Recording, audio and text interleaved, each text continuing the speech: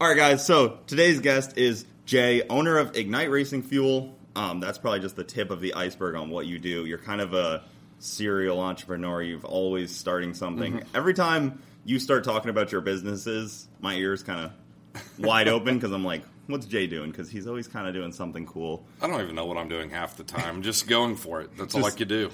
Yeah, Something new comes in my head, and it's like, hey, it's a snowball coming down the mountain. Let's see where it's going to go.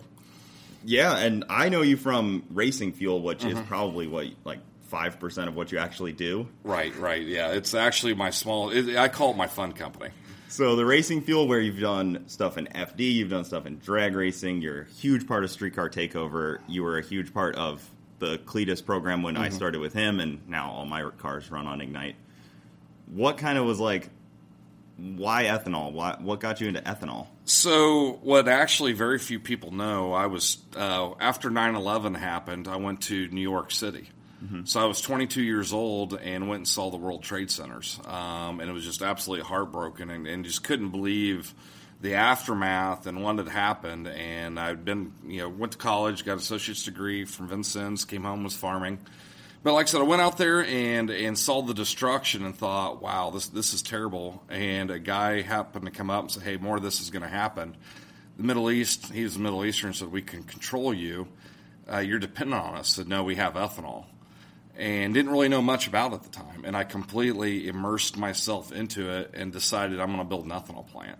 Mm-hmm. So at 22 years old, I went out and raised $80 million to build a ethanol plant.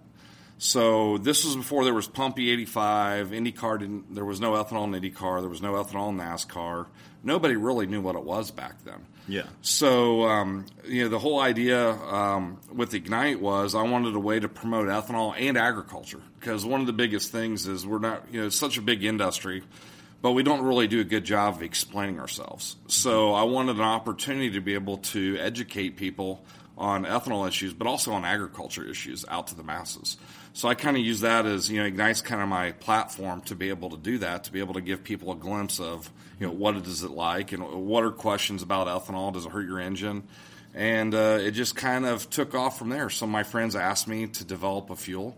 So when we started making ethanol at CIE, literally the next week, I already had a formula because I already was bringing an ethanol in from other facilities and playing with it to come up with my formulas. So that was kind of the other thing is, I didn't race. I worked hard to develop formulas and send them off, but I had no background in that. I didn't have an engine, so it was like we literally would make a fuel, stick it in a dirt track, go out and be like, please don't blow up. Please don't. Oh, he did good. Like, heck yeah. And so what we did is we started taking guys, kind of more lower end guys, and they started beating the top guys because we were gaining 50 to 90 more horsepower than what they were getting on race gas. So that was kind of a cool thing, and that's kind of how we got our start was basically 9/11. I came back and said, hey, I want to do something. The corn prices for us in the farm world were like $1.70. We were below break even. There was a thing called an LDP payment. So the government was actually paying the farmers just a little bit to keep your head above water. So all you're doing is, breaking even at that point. So that's how it all came about. That's, I came back and it's been an amazing opportunity to promote ethanol in the racing world, but it's also been an amazing thing of what we've been able to do in the community with all the charity work that we've been able to do with buying defibrillators, police dogs, buying iPads for schools. And so that's kind of when I look at things and I look at what I've been able to do and accomplish, I think one of the coolest things is to create this massive company, but also to look at everything that CIE has its name on and Ignite, and it's been a much bigger world. We've been able to actually impact people's lives. So CIE is kind of your mother company, and then Ignite and... Ignite's a whole separate company. Yep. So it was a whole different deal. Kind of in the same brewing aspect. Right. CIE is the manufacturer. They make ethanol and high-grade alcohols. And then Ignite's a whole separate company, so I get my ethanol from my ethanol plant. Yeah. Yep. So that's an interesting aspect because you also have, you're automatically in the alcohol business. Right. Because I've heard you can just drink this stuff. Yes, we have to add 2% denaturant so you can't do it. And kind of an interesting little thing that happened to me. My daughter, who's 10 years old, about a year ago, we're driving by the ethanol plant. She's like, hey, Dad, this is kind of interesting. So you saw the steam coming up and would say, hey, if you see steam, we're making money. And she's like, Dad, we make, because I also farm also. That was, the other big thing is using our corn to be able to help, make the alcohol that you guys race. And so she's like, Dad, how many people can make money 3 different ways? Like you farm, you sell your corn to the ethanol plant, you make some money. Mm-hmm. You make some ethanol, sell it to the racing field, make a little money. Then you sell the racing fuel to the racer and you make a little money. She's like, Dad, that's pretty cool. You actually get to make money 3 different ways. But when you stop and think about it, how many companies, how many people out there are completely vertically integrated like that? Yeah, that's what I was so shocked. Like, I've seen photos of you on your combine, actually just harvesting the corn and knowing that it's going to be in one of my barrels here not that long after is really a cool deal, because a lot of places are just like, we sell ethanol and we buy it from the ethanol factory up the street. So it's really crazy to see like your kind of farm to like racetrack. Field the wheels. Yeah, it's like the whole like farm to table thing. You're like exactly farm to my fuel tank. Yep, and so it's been cool because I know things about ethanol that nobody else really does, and Ignite was created to educate the public on ethanol. Mm-hmm. We do UTVs, wave runners, jet skis. We have multiple people, hundreds of wave runners out there that on their ticket, when you buy a wave runner, it says, do not run ethanol in these. Yeah. These are completely stock. All they could adjust is the ECU and the props. We have race teams pulling them off like what you can go buy and running E85 and E90 in them. And have been doing it for multiple years. Yeah. And never an issue. So they're just kind of saying that to cover themselves because the most general consumer probably would do it wrong and end up with some water in their ethanol. I would imagine that's... And they're afraid of it, but like I said, we've been doing it for so long, and it's like, no, you can stick ethanol in anything, and it will not hurt it. That's what, they were so nervous. Even the ethanol industry was afraid. They're like, Jay, you got to quit posting pictures of wave runner jet skis, because what if somebody puts E10? What if somebody just puts regular gas with ethanol in their jet ski? I'm like, let them. It doesn't hurt it, guys. Yeah. It's fine. It's good. It will not hurt it. It'll run it cooler. It'll be run better it cool, for the be car. better. And so, like I said, I've really broken down a lot of doors, because now when you look today, Sunoco, VP, Renegade, when I got started, nobody knew what ethanol was. Nobody was going to ever have an ethanol fuel. They didn't like it. But what has everybody done? Everybody's now got it. And we've been into 40 different countries, and you look all the way around the world. And like in Australia, there's a company doing ethanol fuels. So our drifters who came here and drift liked the fuel went back home and actually got ethanol companies there to start making fuel. So we've actually, made an impact on the whole world as far as ethanol, of getting it into the performance world, which is pretty cool. Yeah, so I know I've heard that a little bit from like, oh, so-and-so started, kind of looking over my plant to see what I was doing. Yeah. And it's obviously normal in the industry where you're looking. It's flattery. When someone tries to replicate you, it's okay. It's not a bad thing. It means you're doing something right. And there's quite a few people that, they run red, and maybe they don't even say it because... Right. Yeah, I've actually got a lot of people that run my fuel that don't tell people, or will stick it in other barrels and put different type of like perfume stuff in it, so they don't want people to know they're running ethanol. Yeah. So when I smell red, I know. Oh yeah, I know it smells like whiskey. Yeah. So... But, it's been cool being able to do that, and, I've been doing this now for 20 years.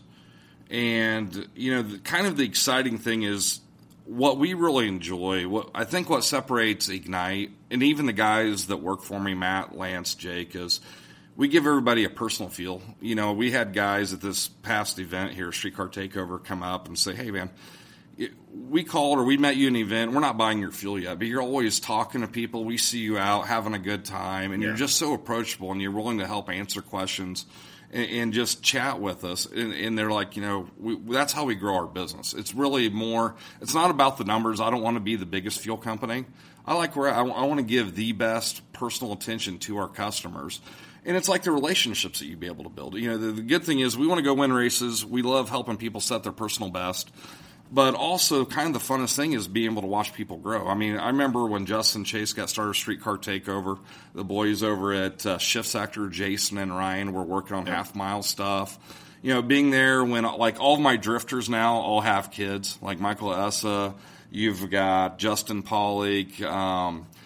It's funny to, Garrett now. And so it's kind of cool to be able to be in the see where everybody started in the progression and the full circle of how everything's coming along, And now you see, in racing, everybody's got little ones. There's going to be the next generation coming up. So to me, that's kind of one of the cool things, too, about what we do is actually build relationships, get to know the families. Cooper, I remember meeting you and your lovely wife, too, and coming out to events. And so to me, it's like, hey, let's go race, let's go win, can't wait. But it's also always exciting to come out and see you guys and see what you guys are doing to improve upon. And, and the one thing is it's great to be successful yourself, but there's nothing better than bringing up a group of friends and everybody working together and watching everybody succeed together. Yeah. That is what is really, really cool. It's definitely awesome. I mean, that's why I've always had the Ignite banner on my car, because anytime I pick up the phone, you're freaking on it to answer any questions. Like, you'll talk to the tuner if they need it. Like, whatever even it takes. Things like that. Like, because some tuners may not realize they put some freaking spicy fuel in the car, and they're like, something's wrong. Yeah. It shouldn't be doing this. There's a lot of misperceptions about ethanol. And, E85, when we created the E85 program, there never was such a thing as E85.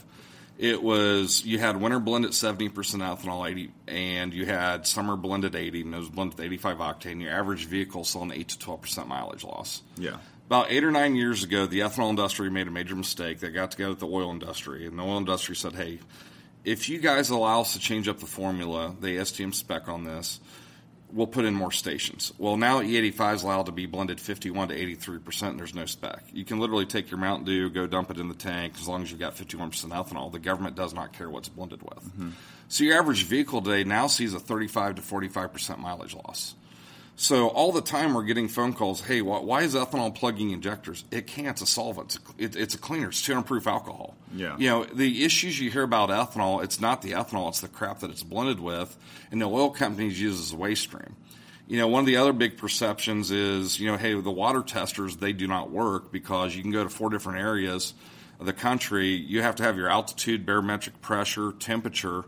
If it's 40 degrees versus 90 degrees, your alcohol content gauge on there will be different. The other thing is a lot of the ethanol plants, almost all of the E85 out there to the pumps is blended with natural gas blood condensate, which is 56 octane and no lubricant. This is a good denaturant because by law we have to add 2% so you can't drink it. So that's what it was meant for. Your average car would never even notice it. When you go to the gas station, you fill up with just 87, 91, 93, and you got E10, you're never going to know that's in there. It was never meant to be used as denaturant for E85, and that's what everybody is using. Mm-hmm. Well, the other thing about that is that throws off the density of your fuel, so it actually, a lot of the times, guys will say, hey, I'm reading this. The fuel density is off because of what that is, and so you really don't know what you're getting when you put fuel in the pump. And it's like I tell guys, hey, I got good E85, I'm getting 80%. Well, guess what? You can have a 70% blend of ethanol that's better than 80% blend based on what the denaturant is. Mm-hmm. So it's like I tell everybody, I don't care what your alcohol content is. I care what's blended with because that's what's really going to mess with your tune quite a bit. That makes sense. And you've also told me before where, like, an ethanol sensor you put in your car for $60 is not going to tell you what based off of what they were tuned, what they were using, to validate to come up that percentage, right? It's going to be different. Yeah, and you told me you have like $1 million machine for it. Yeah, we have a GDC machine that tells you everything. And I mean, we had a customer come down from Chicago who was like, hey, I shouldn't buy your fuel. I've got great E85 here, and showing 89%. All right, we went and tested it. It was 63%, and he didn't even know what to say. Yeah. He was pretty embarrassed because he was pretty up, your fuel, hey, it's not that high, I can get it. There's no reason. Then he tried our fuel, and he gained 80 more horsepower, and he's like, okay, there's a difference. So, like I said, it's been fun. It's the Ignite, we designed it. For a couple of things that we added in was an upper end lume because ethanol is extremely dry. Mm-hmm. The other thing is pure ethanol has no flame. You can't see it's like methanol. So one of the things that was very important for me was to be able to actually develop our fuel so you could actually see the flame. Huh. So Colette, I don't know if any of you guys saw the video of her drift car catching on fire, but if you noticed, you could see the red flame. Yeah. That was by design because if I had not purposely, when we originally came up with the fuel, you never would have seen that. So from a safety standpoint, that's one of the things that we went into and in developing our fuels was for that to be able to happen for the safety of the drivers.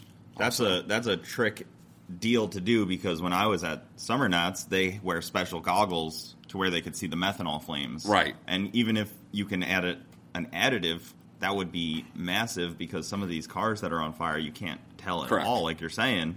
Right. And Colette's was definitely a very serious fire in the cabin and all, and I think the fire almost looked green at one point. Right. And so, but it was designed, if you looked and you watched the video, it's like the reddish, you could see, and it did exactly what we designed it to do. Yeah. So you have designed yellow, red very specifically. Most people kind of, I'm sure even like the big guys don't have as much design into their right. They ethanol as really you. don't understand it. We were the only ones that actually did octane rating of the fuels. Mm-hmm. We had to develop a one-cylinder engine. One of the other reasons we can talk about it is when we made the samples and we sent them down to Dixie Labs to do the octane test. They sent it in the airplane. You can't do that. You can't send flammable liquids. And so we got a call from the FAA freaking out because we sent a couple of gallons of fuel accidentally. It was supposed to go by land, but accidentally went by air. Yeah. So we had the FAA involved in that, and that was kind of a little bit of a mess. That's great. So what about shelf life? Shelf so life. That's one big hot topic everybody says. Ethanol never goes bad. I mean, you could have it. We've had it in cars for a year and a half in the tank. Go back and fire it up, and you make the exact same horsepower as the day that you opened it. I'm comfortable with it. If it's sealed up tight, 5 to 7 years without an issue. There's no problem with it. Hard alcohol. Ethanol is beverage grade alcohol. We have to add denaturant. So if you get a bottle of Jack, Jim Beam, and you take a couple swigs out of it, come back 2 to 3 years, still tastes like Jack and Jim Beam. Mm-hmm. Well, like I said, all the misperceptions you get, it's not the ethanol, it's the denaturant. So the denaturant's what really absorbs, brings in the moisture. Yeah. Because ethanol is extremely dry. You could take 4 to 5 glasses of water, dump it in a drum of my fuel, stir it, you'd never even notice it. Mm-hmm. But when you get bad pump E85, it's absolutely that the denaturant's what's actually pulling the water in that's causing a lot more of the issues. So the fuel would be better if government didn't interact with it. Correct. And E85 is on its way out. The ethanol industry is really struggling. They stopped making flex-fuel vehicles in 2019 because of the CAFE standards, which the CAFE standards was tax credits being given to the OEMs to push ethanol, and those all went to electric now. So that's why they're not making it. And then the other thing is, if you've got a 35 to 45% mileage loss, people aren't running. The gasoline market's a 145 billion gallon market. The most E85 we ever did was in 2017, and it was 270 million gallons. It's nothing. Yeah. So the only people that are running E85 really are the high performance guys because it's so much better. Even a bad E85, pump E85 is better than some of your good race gases. But those are being pulled away.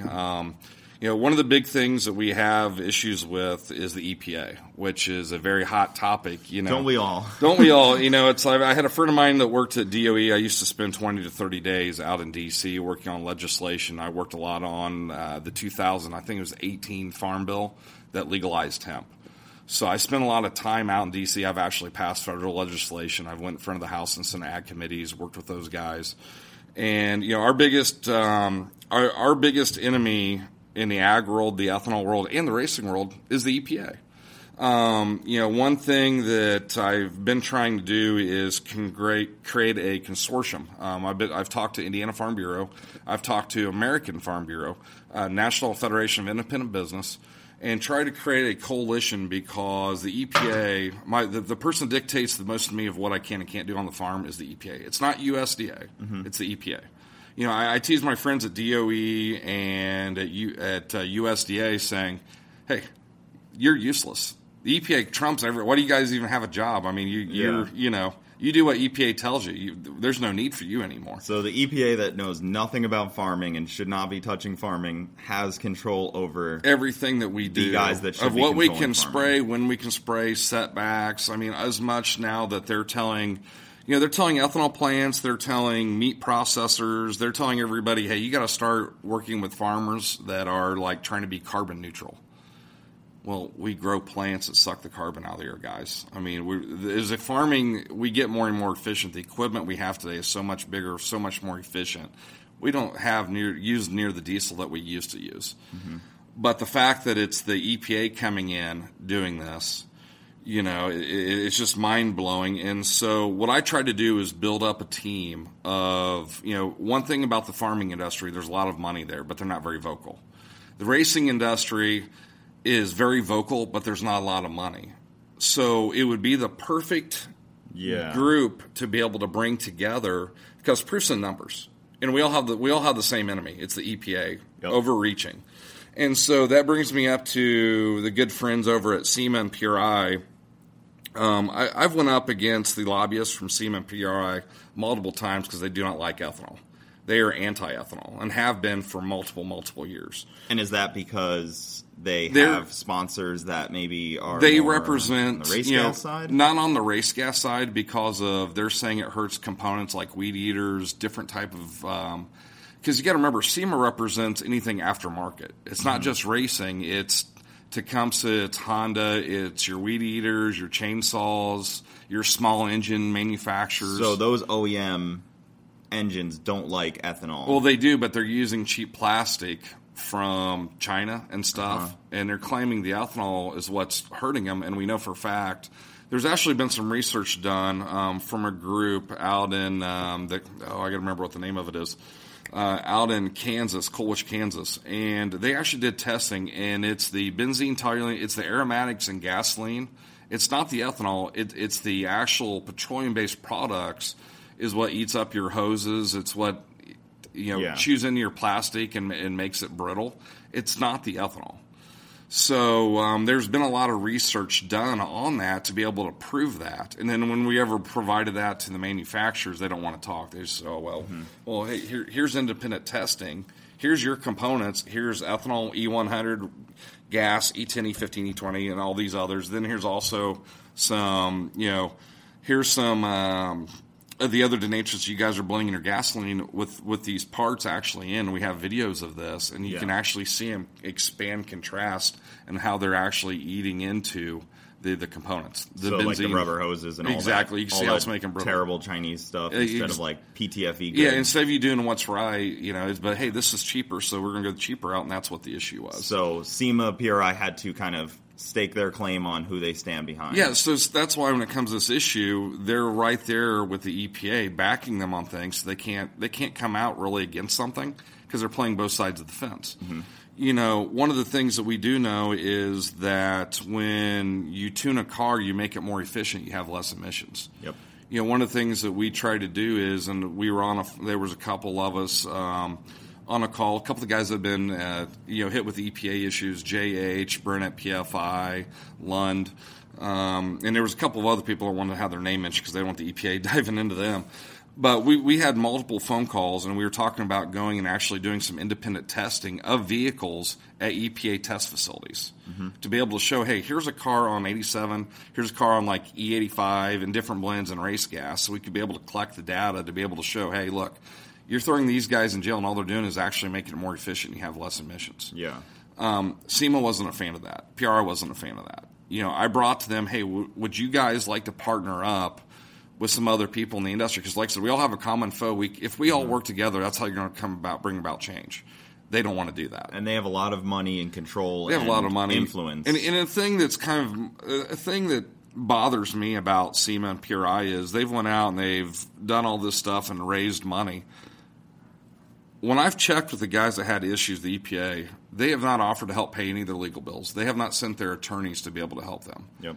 If you think they really wanted to make a difference, they would come out and back them and say, hey, we're going to help provide you legal counsel to be able to help do this. They didn't do any of that. But they used everybody as kind of a puppet to help them raise money. I've got a major issue with that. The other thing is with the RPM Act, it's very useless. It doesn't do anything. I had a spreadsheet put together with the Senate and the House committees. And on that, you could be able to see, if I'm from Colorado, I had it broken down to, on the Congress and Senate side, what state the committee members are from and actually list the shops. Because if I'm in Indiana, I can't call a congressman in Colorado. They're not going to listen to me. Yeah. But if I got 5 shops and they're calling saying, hey, this is a major issue, what can you help me? They weren't willing to do that. So the RPM Act's never been even put into a committee. There's 2 ways about going. You draft a bill, it goes into committee, it comes out of committee, you go back and forth between the House and the Senate and you get it in, or use a vehicle bill. If they really wanted to get this thing fixed, they could have done it in the infrastructure bill because, as a lot of you out there know, they always pass bills that nobody ever reads that are like 1,000 to 1,500 pages. Yep. you throw it in there. It's called a vehicle bill. You throw the language in on one of those bills, and they could have very easily taken care of the issue that we've got now and repealed the EPA. What they're citing is what the issues were with the Clean Air Act. So, but they didn't do that. A lobbyist's job is never to fix the problems, to kick the can down the road, look important like you need more money, and say, hey, I got your back. I'm here to help you. Give me some more money. Maybe we'll get it next year. So that's kind of my opinion on that is, we've tried to bring in other groups and other people, but they don't want to listen. They don't want to do anything. Dr. Summers, I believe that was his name, the head of PRI. Do you remember what his... is it not Jamie Meyer? Jamie Meyer, sorry. Yes. Dr. Jamie Meyer. I mean, very nice guy. I've talked with him several times. He's the head of GM Performance for a long time. But he had no clue on this. I said, hey, you're out front pushing this. Have you looked at doing this, this, and this? And he's nothing more than kind of a figurehead to go out and pat you on the back. And, hey, we're here to help support you and console you. Raise some money. Raise some money. And so I think, it's like I tell racers, think about it. Look up stuff. Don't take all my word for it. Do a little bit of due diligence. Follow the money. Yeah. And then you can start to see what's happening and where things are going. Have PRI and SEMA completely left the diesel industry behind? Have they, the diesel industry we all know got hit really bad? I feel like they have. And I feel like they kind of got pushed off the lifeboat first. They got off they were the first ones to go. They're like, the lifeboat's full. Sorry, bud. And people like JH Diesel, very well got hit really bad. Correct. And and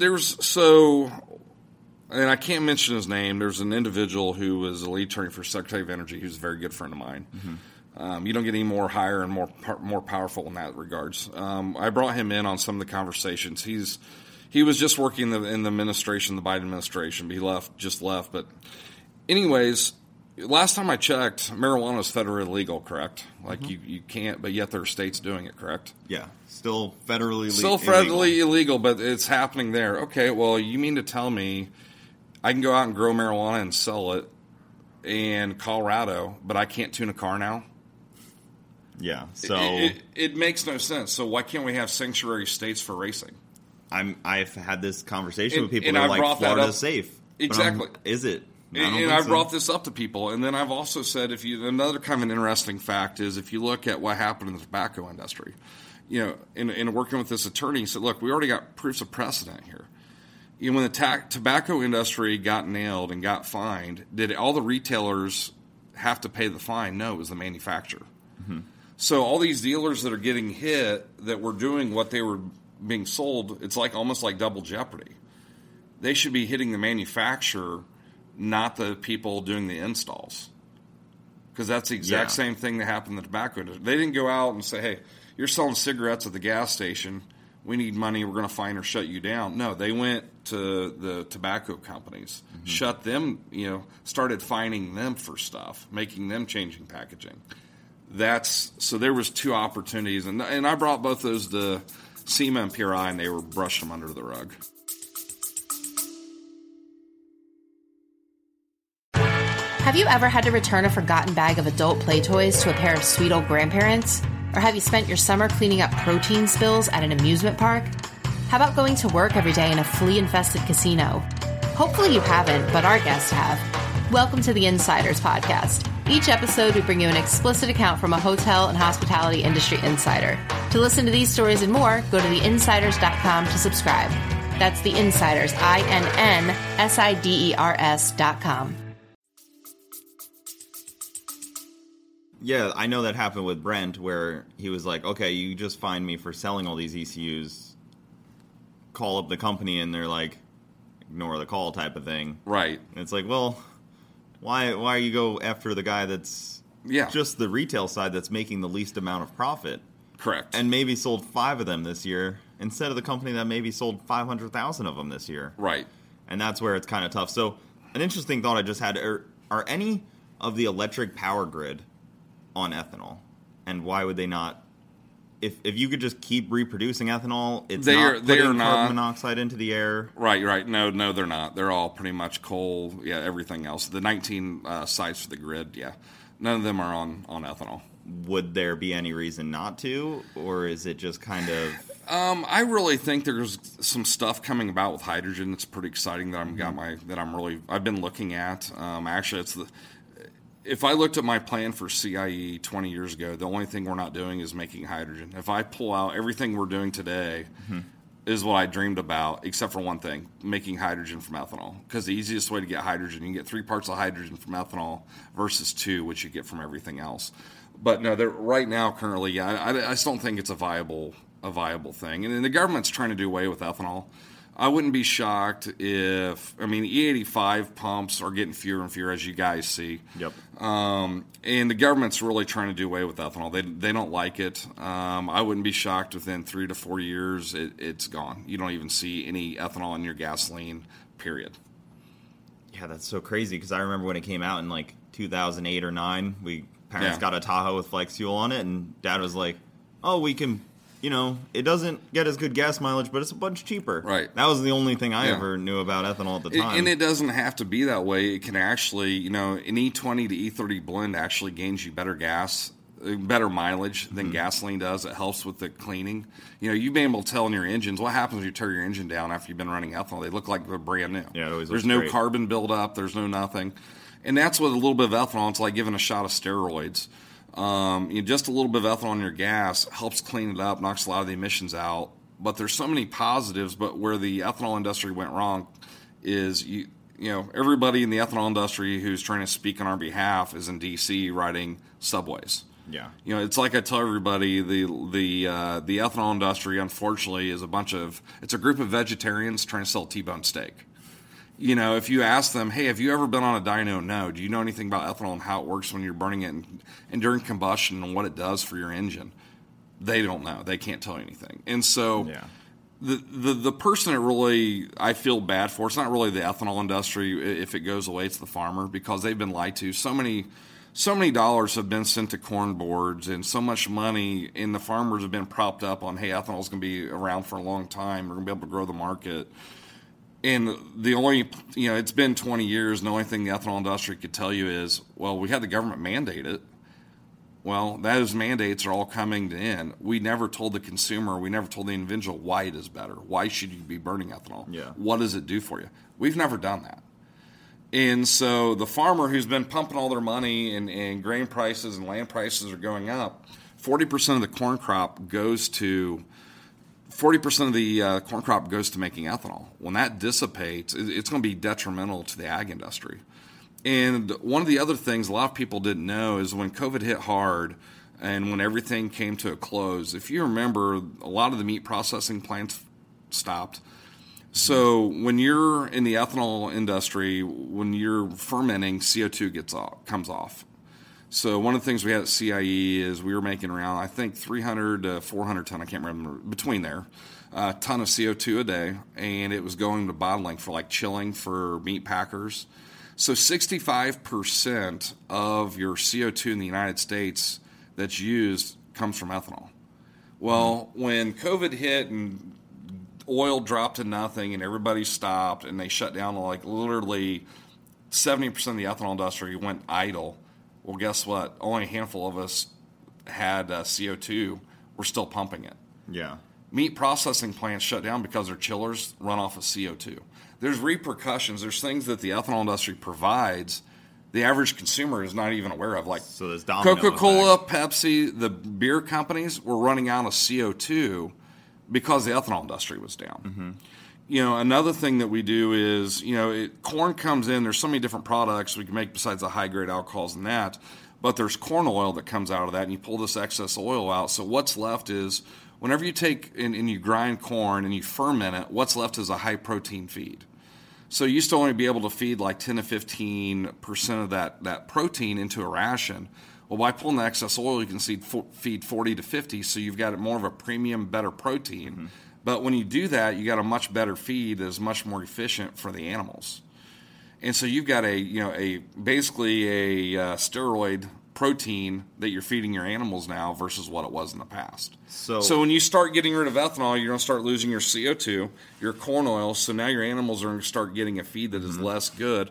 And there's several other byproducts that actually come out of the process also. And so people aren't thinking about, hey, what are the repercussions here of this? Hey, let's do away with oil. Let's go all electric. Well, guess what? Over here, You got a plastic water bottle, but if we start shutting down more refineries and everything you've got in your life is made out of some type of plastic.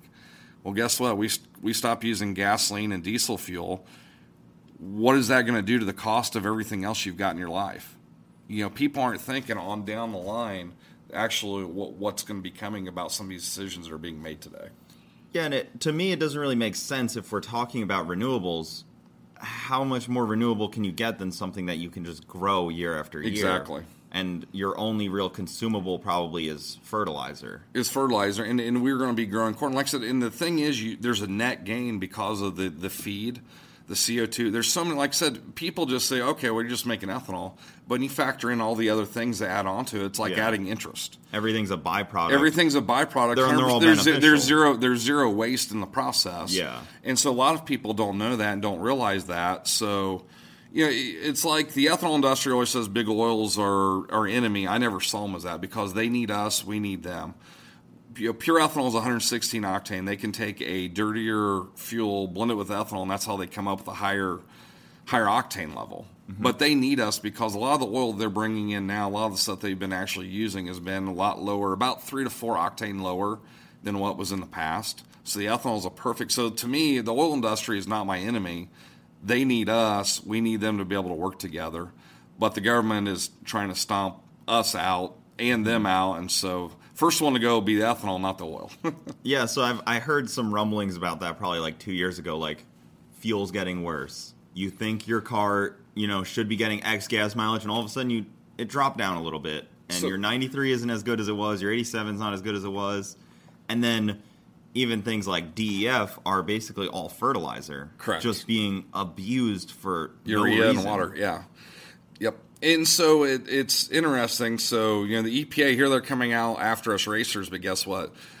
Starting in 2022, they no longer go and pull samples out of gas stations to see. So the oil companies can now use and blend what they want. So you are getting a dirtier gas. You are getting gas with less energy.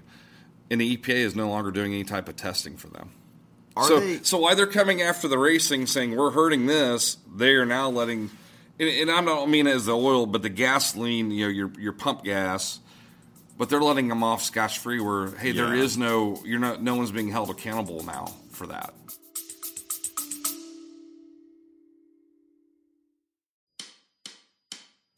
Are you a car enthusiast looking for an exciting new podcast to listen to? Check out the Test Drive podcast hosted by Lee Bogetti. This podcast is packed with discussions about some of the most iconic vehicles in automotive history and inside knowledge from behind the scenes. From the Mustang to the Camaro, we cover it all. So buckle up and enjoy the ride. Listen to Test Drive on your favorite podcast app today. Can they even hold anybody accountable? Because the way that I've understood it is all these companies just dump into the same pipeline, and then whatever comes out on the other side, they know how much they put in. So it all kind of blends, like BP, Exxon kind of just throw it all into one pipeline. It's kind of all the same thing, and they'll send like a thing, and it'll clear it out. And then so right there, that's where your Pump E85 comes in. Because a lot of times, if they're not using natural gas wellhead condensate, when they do that flush of the pipe, whatever is between... That's what they blend with their E85. Oh, so it's like a mystery blend. So it's kind of a mystery blend, too. So that's, natural gas wellhead condensate, and that is actually what gets used. Because there's what else you going to do with it? It's a below grade. You really don't know what it is. It's dirty. It's got gunk. And they shoot it to clean, so that's what they actually use. And your $8 beaker with a sticker on it probably isn't going to tell you anything. Exactly. Yeah. So that's an interesting angle, and it's kind of tough because we have no concept of the fuel that goes into our daily drivers. Right. And it could be the worst fuel going in, and you won't know at all. You never know. You're just playing Russian roulette. I mean, we get 10 to 20 calls a week from people that blow their motors on Pump E85. Mm-hmm. And they're asking, well, why aren't you? And it's like, well, mine is specific. We're the only company that actually, VP Sunoco, those guys are going to get, no other company actually makes their fuel. We do. We control it 100%. That's pretty neat. Even around the world, there's nobody else. There's no other company in any of the foreign countries even doing their ethanol fuels that actually own a plant that makes their own product. So that's that's an advantage for us also. For sure. So at an event, you're sitting there at your booth. I come up and I say, hey, my car's tuned on Pump E85. I don't have any around. What are you going to tell me? Are you going to tell me to throw some red in there, some yellow? Because that's kind of a... You could throw some red, yellow. Our yellow is E98. We have to add 2% denatured in it, so you can't drink it. Mm-hmm. But yeah, we could throw any of those in. You know, guys will come up and ask, hey, I got pump E85. I've heard you can't run your fuel with it. Yeah, you can. There's no issue. You can dump it in. Our fuel's got no lead. There is no MTB in it. There's no race gas. It's always kind of funny when we'll be in an event and someone will come up and be like, so you're cutting this with VP race gas or... Yeah, they would love that. They'd be telling everybody if that's what it was. No, that's not the case. So, like I said, it's my own concoction I came up with, but our fuels are designed so you can go back and forth. I've got a 2023 Ford F350 with a 7.3 liter Godzilla. I had a guy at the event yesterday ask me, well, can you run this in anything? Pulled out 5 gallons and dumped it right in my truck in front of him. It's not flex fuel. It's never been tuned. I run E85 in every single, I read the red or my E85, but I run in every single vehicle that I've had. Mm-hmm. You know, I've never had issues. The only thing that might happen is your check engine light comes on because it thinks it's sucking air. Ethanol needs more airflow. And so usually what happens if you put ethanol in an on-flex, your check engine comes on and it just thinks your air filter's plugged. And that's why. Yeah. But also one thing is a lot of times, and I'm glad you brought up the sensor stuff earlier, I forgot about this. A lot of people sometimes will dump the fuel in and be like, well, it's only showing like 50 or 60%. Well, sometimes it takes 2 to 3 tanks. You know, your adapter, what it's sensing in there doesn't just happen a snap of a finger. A lot of guys forget that. They'll dump fuel in and they're like, well, my sensor's not going up. Or sometimes it takes, depending on the brand and everything else, it might take 1-2 tanks for it to actually start reading properly. Yeah. To get it more accurate of what alcohol content it is. Yeah, that's an interesting one because I'd be very worried pouring a very spicy fuel into my car if it's just tuned on pump E85 because. But there is no such thing. But there is there's no such thing as E85. They really have no idea, and like I said, you still don't know what the denature is. Mm-hmm. You know, it comes down to it's. You know, guys are always telling me a couple funny things. I laugh and they tell me, well, I got a pump E85 tune. That doesn't really mean anything. Yeah. And then they're, telling me, well, I bought one of these conversion kits, and all the conversion kits do is shut off your check engine light. Mm-hmm. So now, racing bodies, why are they not like NASCAR? I don't know. They're running a E15 blend. Why so little? The ethanol industry came in and gave them money, but part of that is because a lot of the states are going into, they got to start meeting emission standards. So the only way they can actually run is to have ethanol in the fuel to be able to get to the emission standards down to where they could run. It was worth them going and racing in California a couple weeks ago to have their cars have to meet. They have to, yeah. That's what it seems like. They just raced out in California on the smallest track I've ever seen. Yep. No, they still have to. They have to meet emission standards. You know, and you look at the West Coast. A lot of the racers are leaving California and different places. Mm-hmm. You can't have generators there. You know, Nevada, Texas is really picking up a lot of people out there. So you told me you have 4,000 acres of? Yeah. Yep. Corn and beans, and we'll go back to hemp again someday. But I'm 5th generation. Hopefully, my daughter will be 6th generation. It's funny because I'll be out in the tractor and combine, and I'll be talking to people, and they'll think they'll get a message. It'll be like between 10 o'clock and 1 or 2 o'clock in the morning.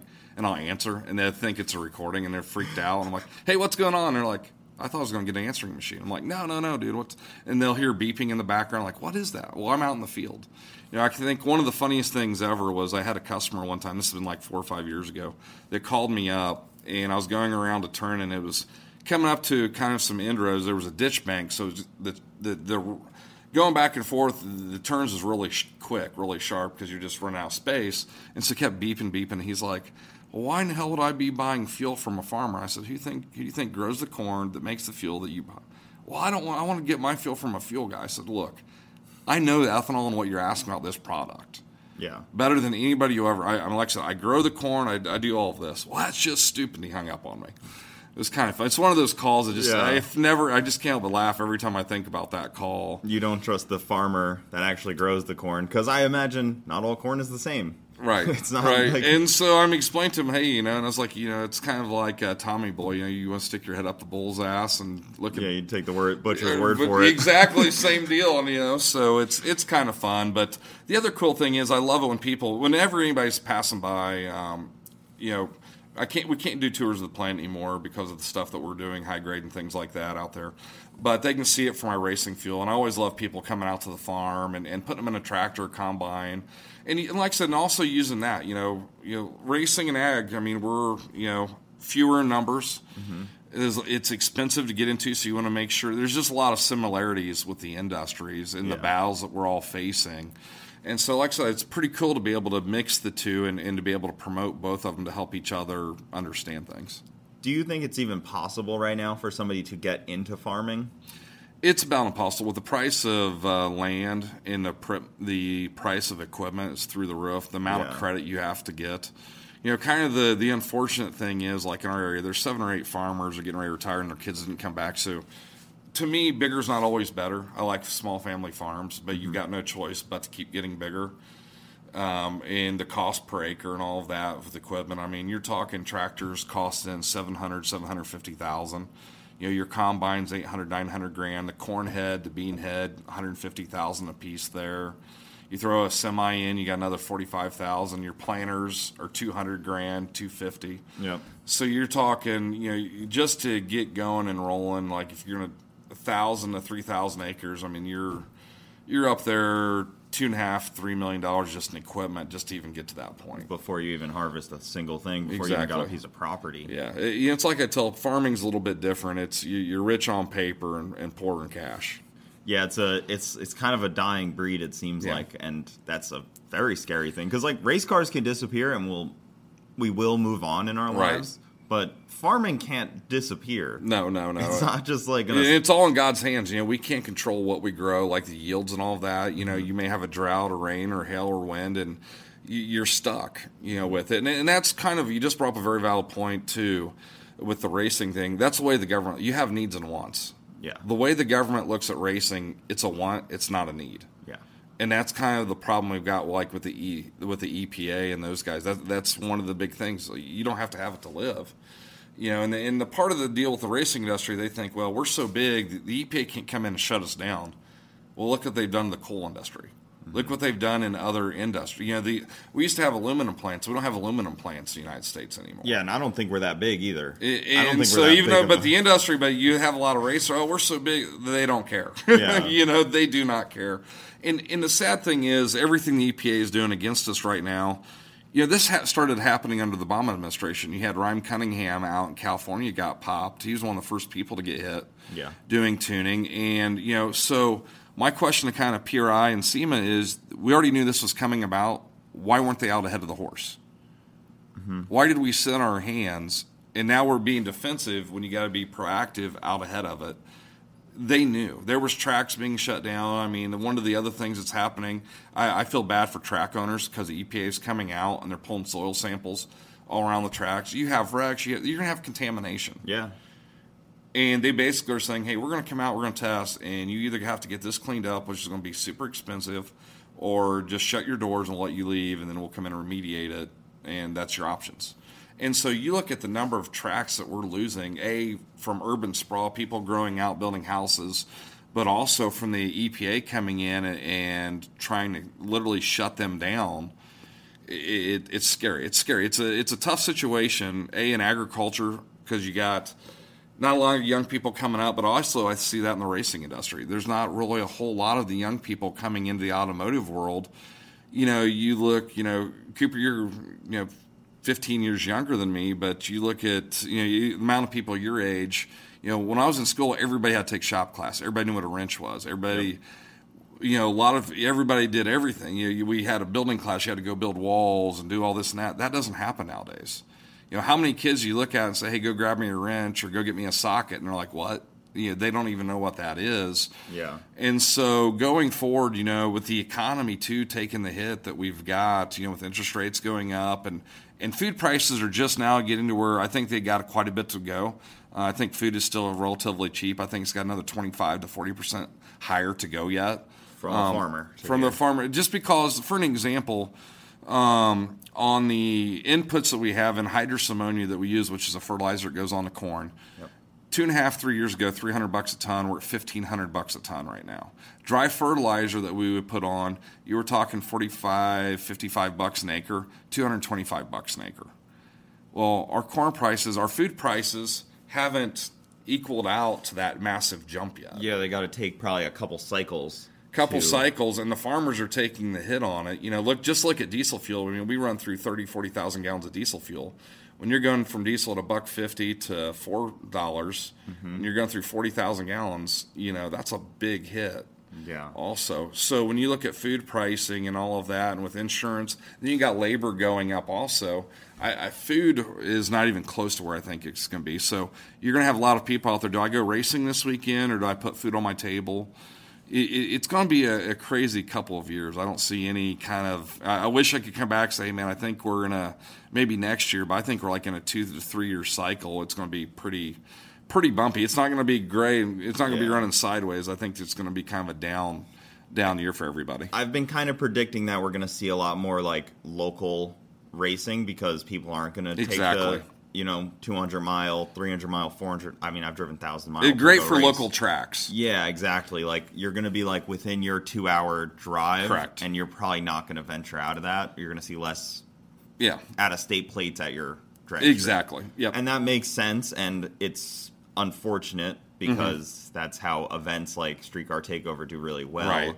And they have a point series. I'd love to travel to all of them, but I can't feasibly make that happen. Well, I see that in the Wave Runner jet ski world. I mean, they went from 2 series that were pretty much the king to now everything starting this year, everybody's doing regional because it didn't pay to go from Florida all the way to Lake Havasu to the East Coast. I mean, they were literally crisscrossing the country for 8 events, and when you win $500, that doesn't pay the hotel, let alone the diesel to be able to get there. So you're exactly right. I think it's going to be a good opportunity for the local tracks to give them a kind of a boost and a help. And what you'll see, like Streetcar Takeover, a lot of people that may not have went, that 200-mile race will suck more of them in because maybe rather than going to different events, it may help them kind of pull more local individuals. Yeah, and you might not be worried about a heavy hitter showing up from out of state. Right. Like I know my racing community. If somebody shows up that's out of state, like, I don't know that car. Like, right. I know my community pretty well on what class is going to show up, but it's going to be the same 15 cars. We know that. Exactly. And even with the traveling and winning at races, I've always joked like payouts haven't raised with inflation yet.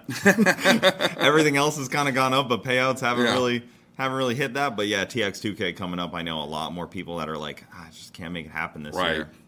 Well, there's you get that beautiful trophy. The sad part is that trophy now costs 4 times as much. So instead of getting the payout, we put it into the trophy. Yeah. I mean, I always say that, though. I say the trophies are more important because the money's gone quick. Yep. And the trophy's kind of there forever. Mm-hmm. So I always push my event promoter friends, like, make cool trophies. Make cool trophies. That's what people want. Mm-hmm. That's what kind of gets people going and excited because, $500 to win. Yeah. That don't cover shit. No.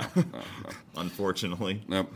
Kind of one of the other cool things about racing, I'm in so many different industries. I mean, I had a wireless internet and a voice over IP company for a while. And the cool thing about racing, you never know who you're going to meet. Mm-hmm. It's like I tell people, a lot of people out there in a job that they hate, there's nothing wrong with taking a risk. You've done that. You've stepped out on your own to do your own thing, which is amazing. And I encourage people to do it, but racing can also open so many doors to people because when you go to an event, you're there to have fun, you're there to race. But if you're starting your company or have a company, you never know who you're going to run into because you could run into somebody that could become a future customer also. Yeah. And so that's kind of one of the things that the racing community that has really helped me to get into a lot of these other industries that I'm into.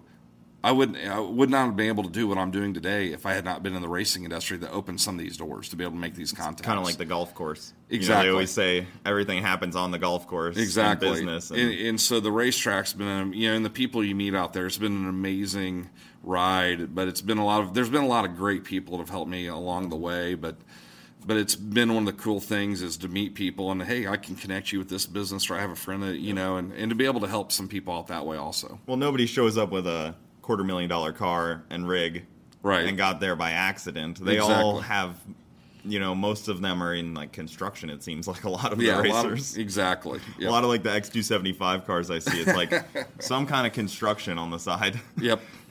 So I was thinking the guy that's like, okay, I have been running red. I'm switching to methanol.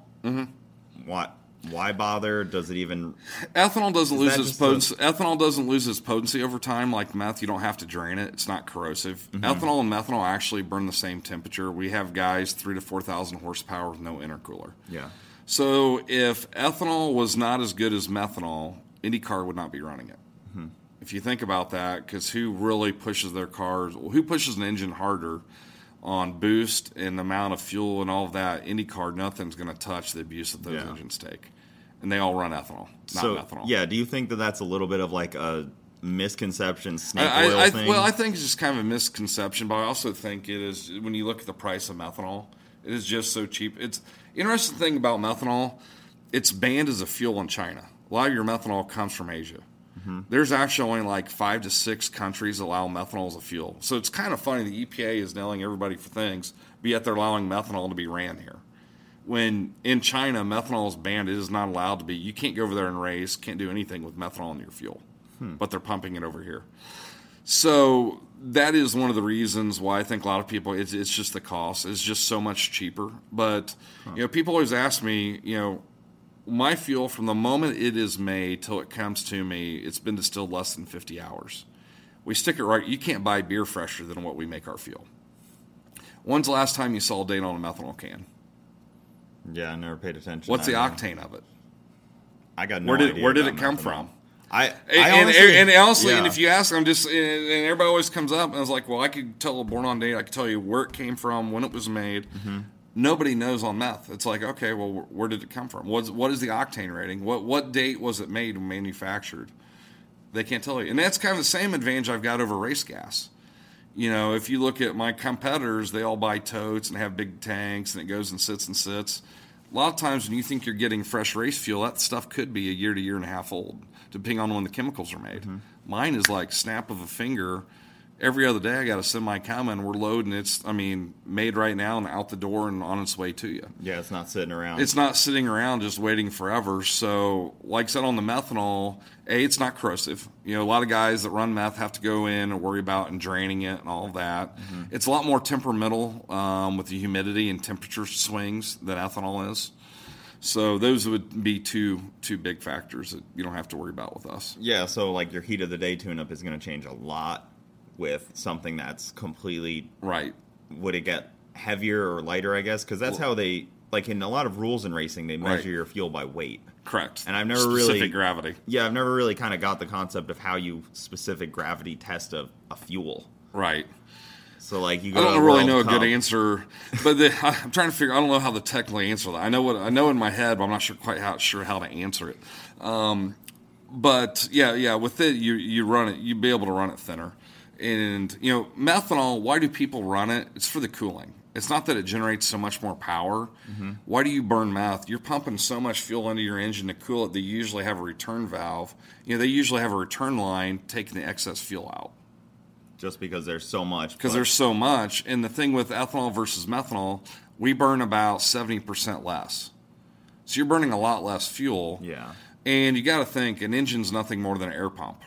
It wants oxygen. Well, you got friction, so if I'm putting 70% less fuel in there, what's that going to do? It's going to allow everything to rotate. It's going to allow everything to happen with a lot less pressure build up on it. Yeah, because I've always friction. I've always heard like if you're running out of fuel system, you just toss some like pump gas basically in there to kind of save yourself a little bit. Yeah, you can kind of trick not having enough injector or fuel pump. Right. With pump fuel, not exactly pump fuel, more like a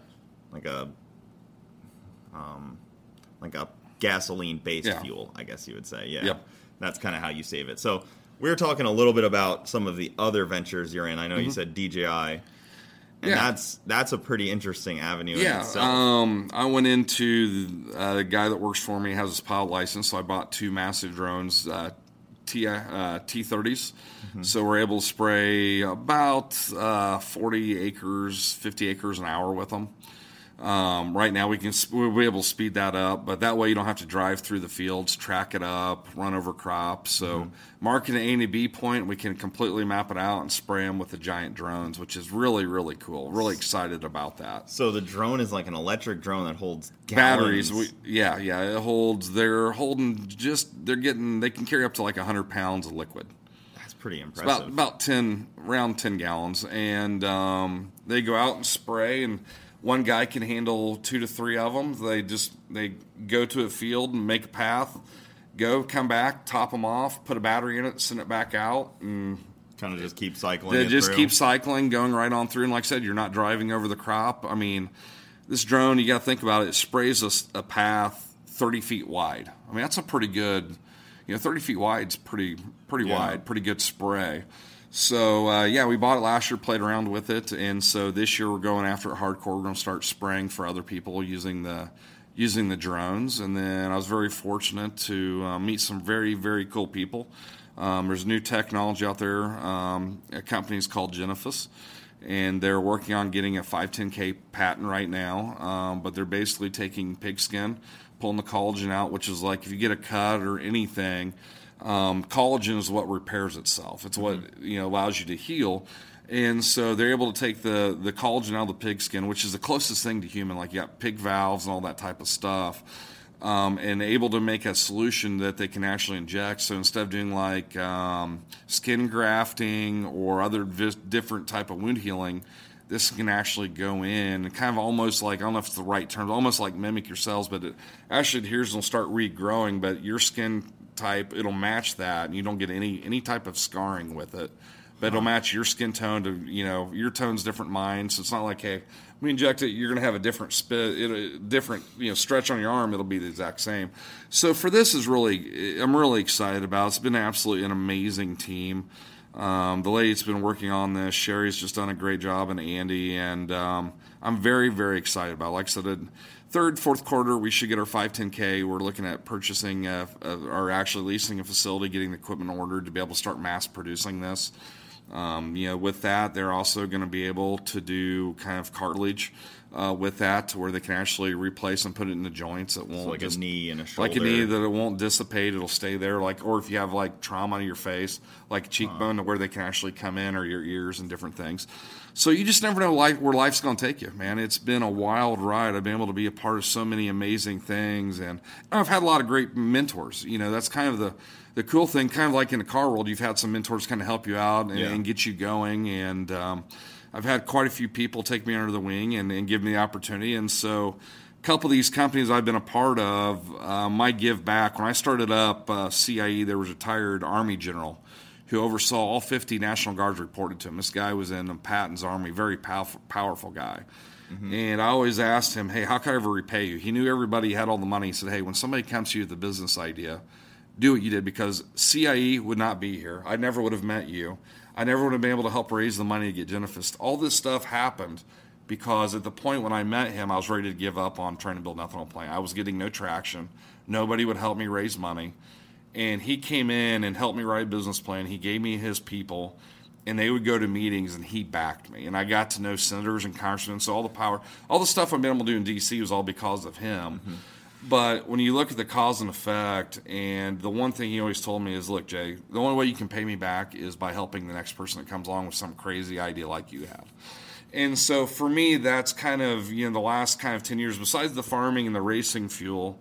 And the cool thing going to racing events is a lot of people come up and say, hey, man, you do so much cool stuff. What do you think about if I try to do this? So it's really cool to be able to try to help encourage those people and give back, but it's really cool to be able to mentor others now also. And when you start up a company, and I imagine like when you took the leap to, okay, jump out and do your own thing, it's, hey, let's do it. Then it's like, oh shit, now what? Yeah. And sometimes when you start up a company, it's about how much pain can you take? How much pain can you withstand till you can finally get there? Nothing is ever easy. All the companies, everything I've been a part of has been disruptors. It's been you can't do this, you can't do this, well, watch me. We were able to do that. And so that's been kind of the cool thing, is being able to take other companies now and be able to help them to be able to launch them to get there where they're going.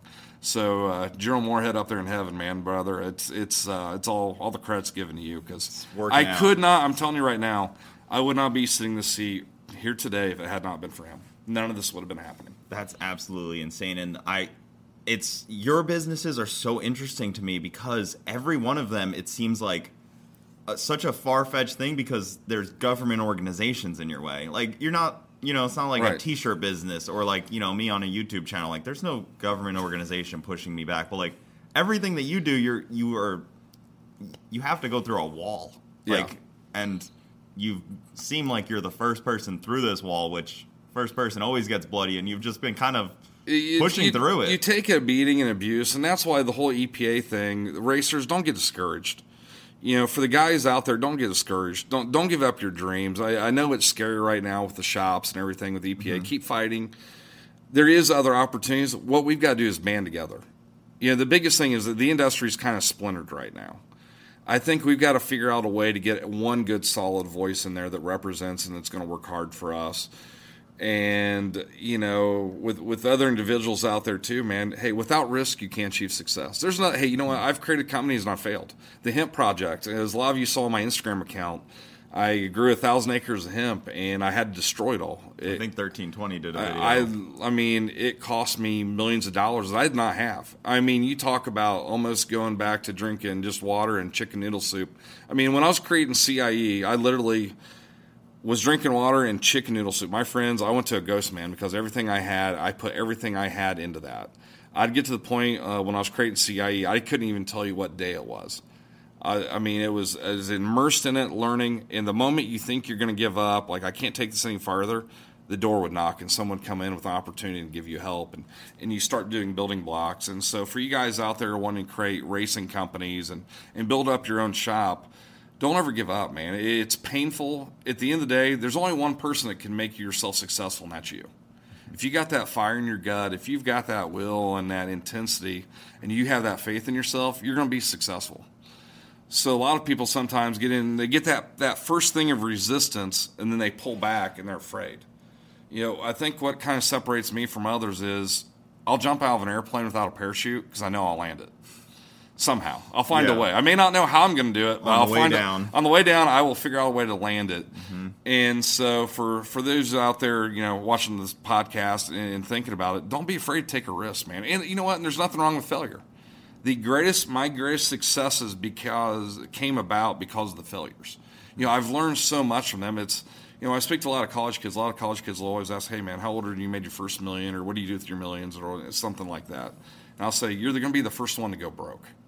Because the small little thing, it's just like this in life. Money can't bring you about happiness. Small little things in life make you the happiest.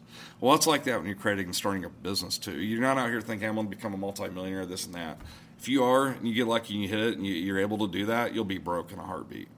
The small little incremental steps that get you to where you're going, those build that solid foundation to make you successful. So for you out there, like I said, going through rough times, don't give up. Believe in yourself. Yeah. You can make it happen. It's all about the hustle and hard work.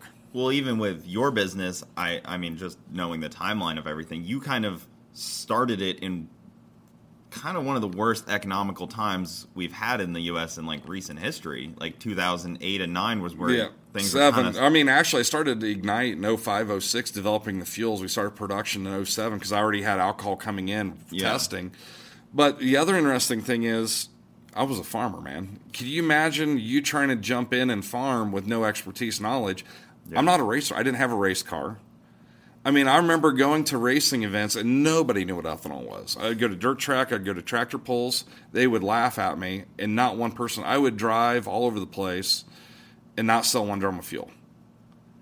And I did that for years. Yeah. I mean, years. I mean, I lost millions of dollars on Ignite when nobody else would have, because I knew I could get it to where we can make it a household name and a brand and be able to push stuff out there. But it's different. If you grew up racing or in engines, you had a way to get a product in. Mm-hmm. I didn't. I knew a couple guys that raced dirt track cars. You ought to start from scratch and jump into something with nothing. And so that also, because of that, that's helped me in other industries I jump into, because I've already had to create a market when there wasn't a market. I wasn't going in competing with, I was competing with race gas and methanol, but I created the ethanol racing fuel that everybody, I created a class for ourselves that wasn't out there. So that's crazy to think, because I personally didn't even realize that, because I got into racing in 2017, 2016-ish, and ethanol was already what you put in your race car. It was already a known thing. No, you go back to 2006 to 2012, And, I mean, what we sell in 1 week would have been in a year. And that took you I lost 10 years to... 10 years. And like I said, I didn't have an engine. I mean, it was trying, and then we got lucky with some guys. Formula Drift, Michael Essa really helped me get going. Him, and there was Sam Hugh Burnett. There's a couple of the drifters that once I got them on board, it's kind of crazy. I forgot about this also. We did a lot of the X Games stuff. VP forced us out, but like Tanner Faust, Pastrada, Block, Stefan Verdier got us in with those guys in the early years of the X Games.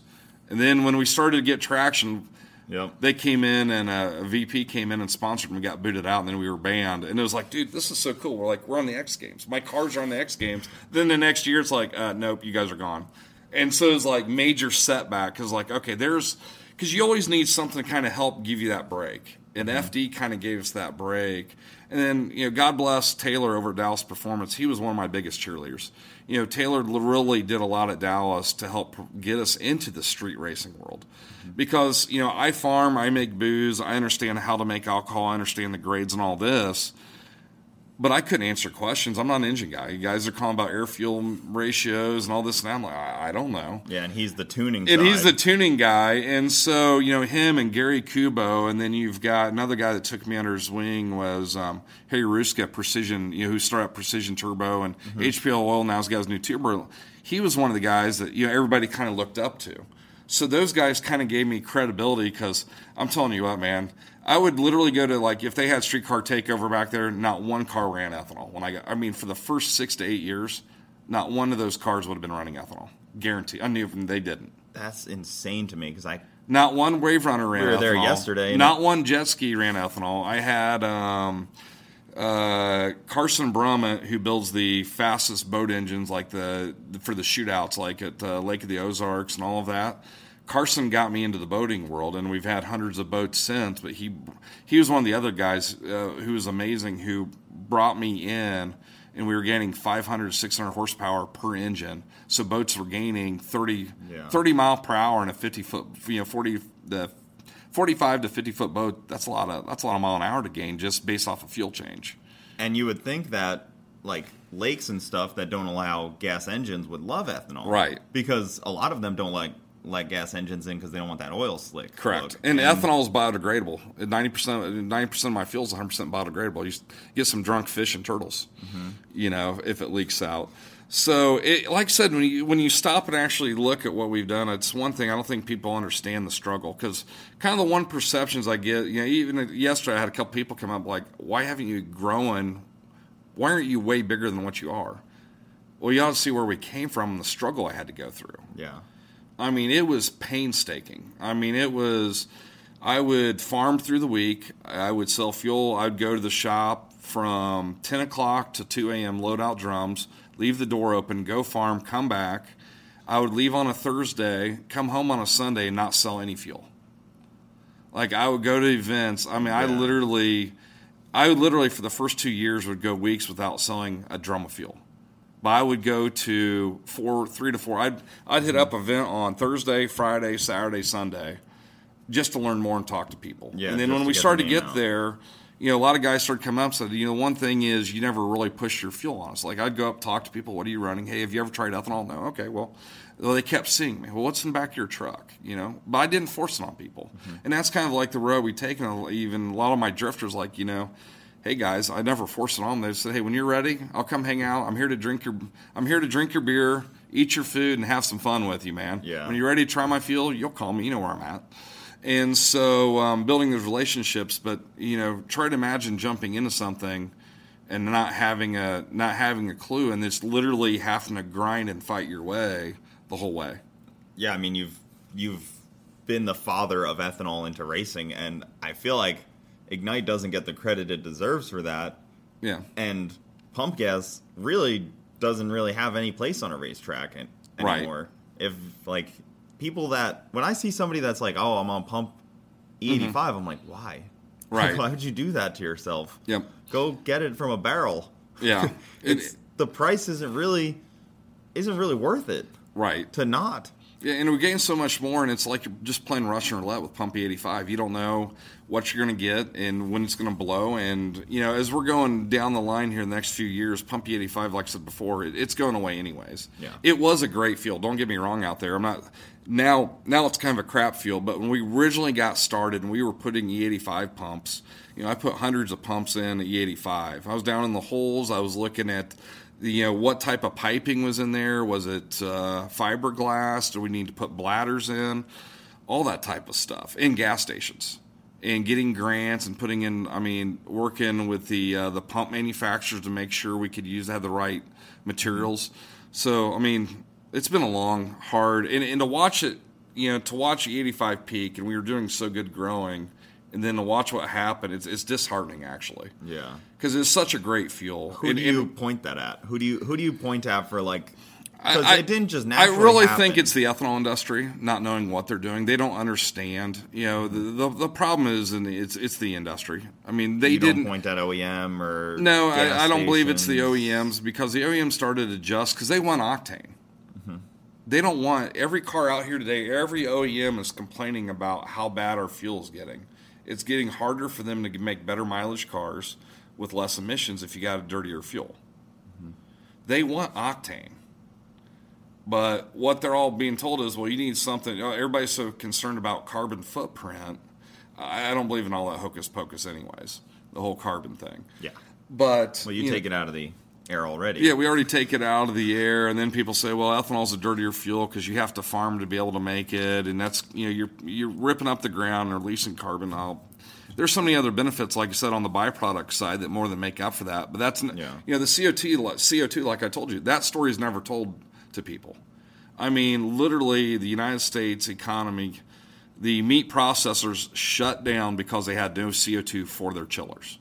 That story was never told in the media. Yeah, they never were, heard of it. They was, hey, well, we got meat packering plants and the employees got COVID, yes. But they wouldn't have had COVID. The plants were shutting down because they had no CO2 in the first place. Mm-hmm. You heard about gas stations and people going in to get pop and they had no pop because they had no CO2.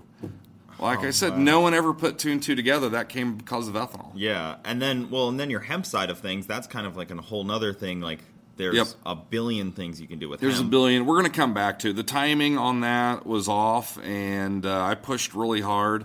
And I'll come back to it in a year or two. I think the timing is going to turn back around to be able to go after that because hemp's got a couple of amazing things. It's got a natural antimicrobial, so bacteria. So for like you having a race suit, you could actually have a race suit that's breathable. The bacteria won't grow in, but also is a natural fire retardant that will not burn. You can make drywall out of it and put a blowtorch on it and leave it there for an hour and it'll just smolder, and when you pull the blowtorch away, it'll stop.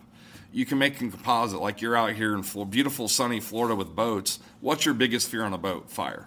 Mm-hmm. You can actually make an epoxy using hemp that will not burn. So all of these benefits just get completely carbon overlooked. Ethanol is just strongest for hemp fiber is just as strong as carbon fiber, and you're talking $3 to $4 a pound versus a couple $100 a pound. Won't burn. So you could actually think what that could do as far as making materials for the racing, just in components. And you make the epoxy out of it as well. So because carbon fiber is kind of like that, right? It's like layered and then like epoxy kind of or whatever they do. So there's so many opportunities that we can do that we can go after, like insulation of it absorbing heat and everything else, because that's one of the things we could do is make like better. What's things that go around the turbos, like the skirt or the blanket? Yeah, blanket. Yep.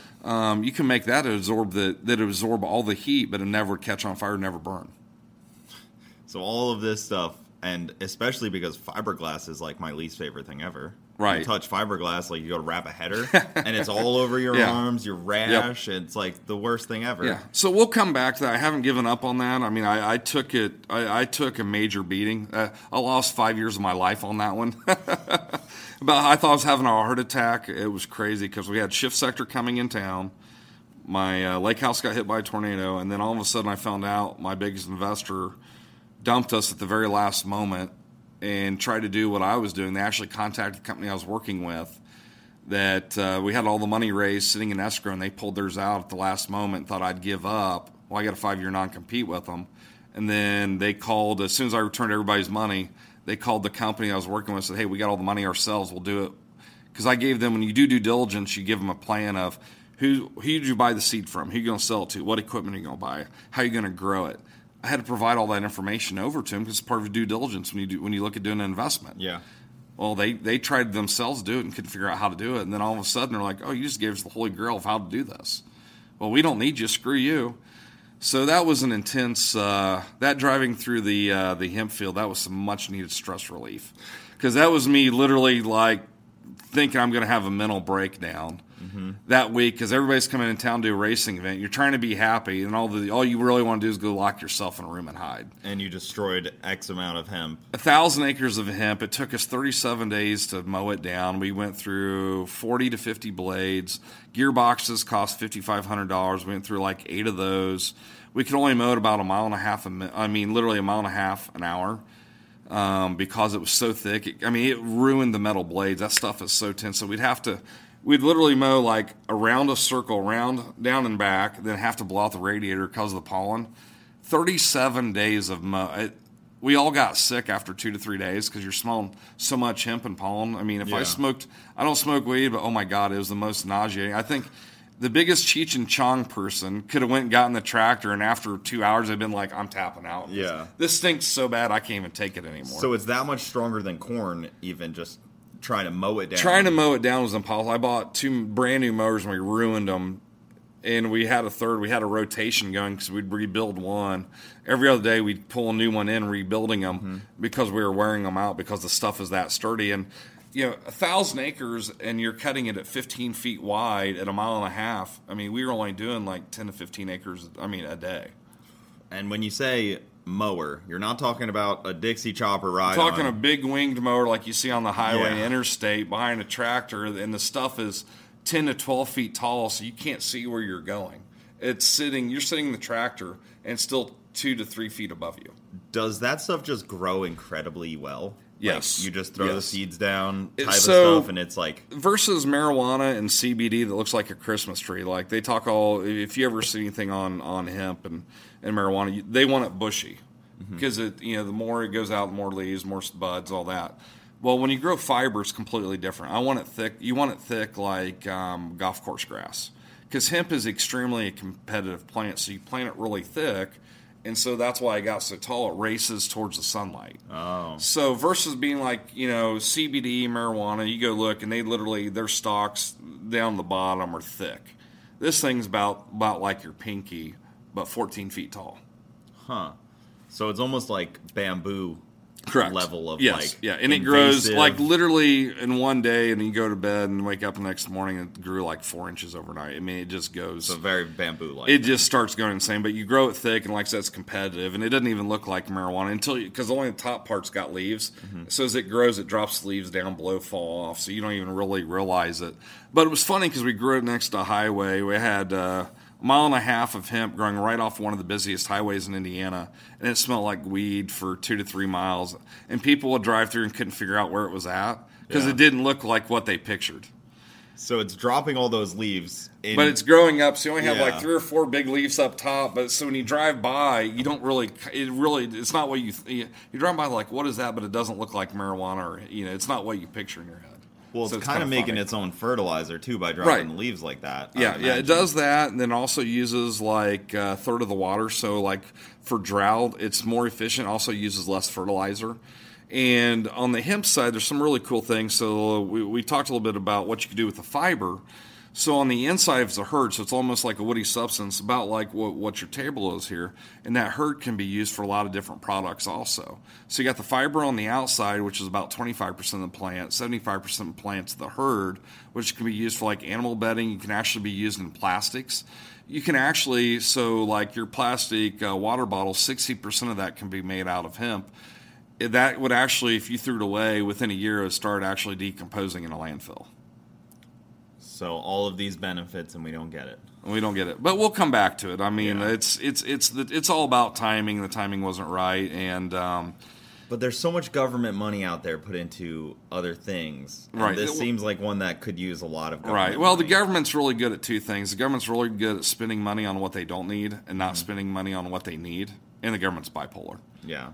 Well, and you deal with every government. And I deal with every government. I mean, ATF, FBI, I mean, you name it all, FDA, DOE. Yeah. Every one of your businesses. I got a giant, massive file.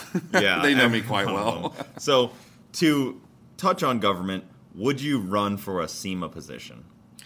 Have you thought about, like, maybe I should be, more involved in this to get it going, or is it going to drag you down more? I've tried to do that. I tried to put together a group, and like we kind of talked about, my ideas of how we form a consortium, a group, and then we go out and do testing. The problem is I don't have enough time. I mean, I'm so busy with launching other companies and farm. I mean, farming's a full-time job in itself. So when you throw everything in, I can tell you how to go about doing it. I just don't have the time because I've got the same thing. I've been asked to run for office back home. I'd love to. It'd be great. I've got a lot of expertise and knowledge and a good name and a background in it. But it's one of those things I just don't have the time right now. I wish I could, but to be able to do it, I can offer advice. Hey guys, think about this. Here's this as an idea, but to be able to devote time to, I just don't have it right now. Yeah, it's unfortunate. They almost need you as like a consultant, kind of on, not exactly on payroll, I guess, but like kind of. Because they're going to ask you for money. I've been giving them ideas, and they don't want it. They don't care. Like I said, if the biggest thing is if they fix the problem, what are they going to do next? How are they going to get more money? Yeah, it's like the government. It's all bureaucracy. Yeah, there's a lot of that gets talked about in the pharmaceutical world. If they fix the problem, where are they going to get their money from? Yeah, and so I don't think that they want to. I honestly, and they're representing both sides. That's the other thing is. They're representing the new clean technology, the battery. Mm-hmm. They can't make a decision because they're getting money on both ends of it. Yeah. Well, a lot of the best thing is just kind of, we're trying, but it's not really going, and so they kind of play that. Let's not make a decision. We don't want to piss both sides off, so we'll just kind of make a half-assed attempt. Yeah, and then I like to look at what OEM is doing when it comes to PRI and SEMA, and they've kind of stepped away from it, which worries me a little because OEM kind of needs to push for us to be able to modify their cars, or else they're not going to sell as many cars. Correct. People aren't going to buy that new Mustang as much if you can't mod it up. If you can't modify it, right? So it kind of gets a little tough there too, because as a consumer, I want to see Ford, Chevy, Dodge pushing against the EPA. So we've been able in the ethanol industry, we know for a fact that the EPA has used flawed data in their emissions testing of making ethanol look worse. Mm-hmm. Back when they were actually doing testing on gas stations and fuel blends, so if you've got your own gas station and you're pumping out fuel to 150 stations, the government doesn't come out and pull a sample from you. You submit a certification fuel in. Well, the ethanol industry, we don't own gas stations. Mm-hmm. So they were sending, if you're a gas station, you get to blend, so you make your own 87 or 89, 91. That doesn't have to be what's at the pump. It's a cert fuel. So you send off whatever whatever you think's best. Well, then at the time, right now 40% of the ethanol industry is owned by the oil companies. That's why it's kind of a weird partnership. They need us. They just are going to buy it all out. It drops, they'll buy it out. But what they're doing is taking dirtier fuel, blending the ethanol to get your 91, 93, and then it's all of a sudden coming back saying, well, ethanol's making your emissions worse. So the Clean Air Initiative that the Vandergrins and ICM did, they went out to 1,000 retail outlets, used the exact same people the EPA used, pulled like 1,000 gas station samples and had analysis done on them. And guess what? It's a whole completely different story. We actually have an email from the EPA stating that they know that the data and the numbers is flawed. What they're using to come up with the emissions on ethanol is not right. Yeah. But they don't care. There is actually an email stating, hey, what we're doing is wrong, but we don't give a shit. We're going to keep telling everybody you're worse and you're bad, and we don't care. Well, Ford, GM, and Chrysler all got together. They did some things. They actually were pushing some of the stuff, and the EPA threatened them, and they backed down. That's how strong they are. So when you said the OEMs are afraid because all the EPA's got to say is, how many factories do you have? All we got to do, we can find a reason. Any one of your facilities, we can go in there, we'll find something. Yeah. It's like when the RS knocks on your door. everything's updated. They can always find something. Yeah. Somewhere something was messed up. One little thing's off $1 here. Yep.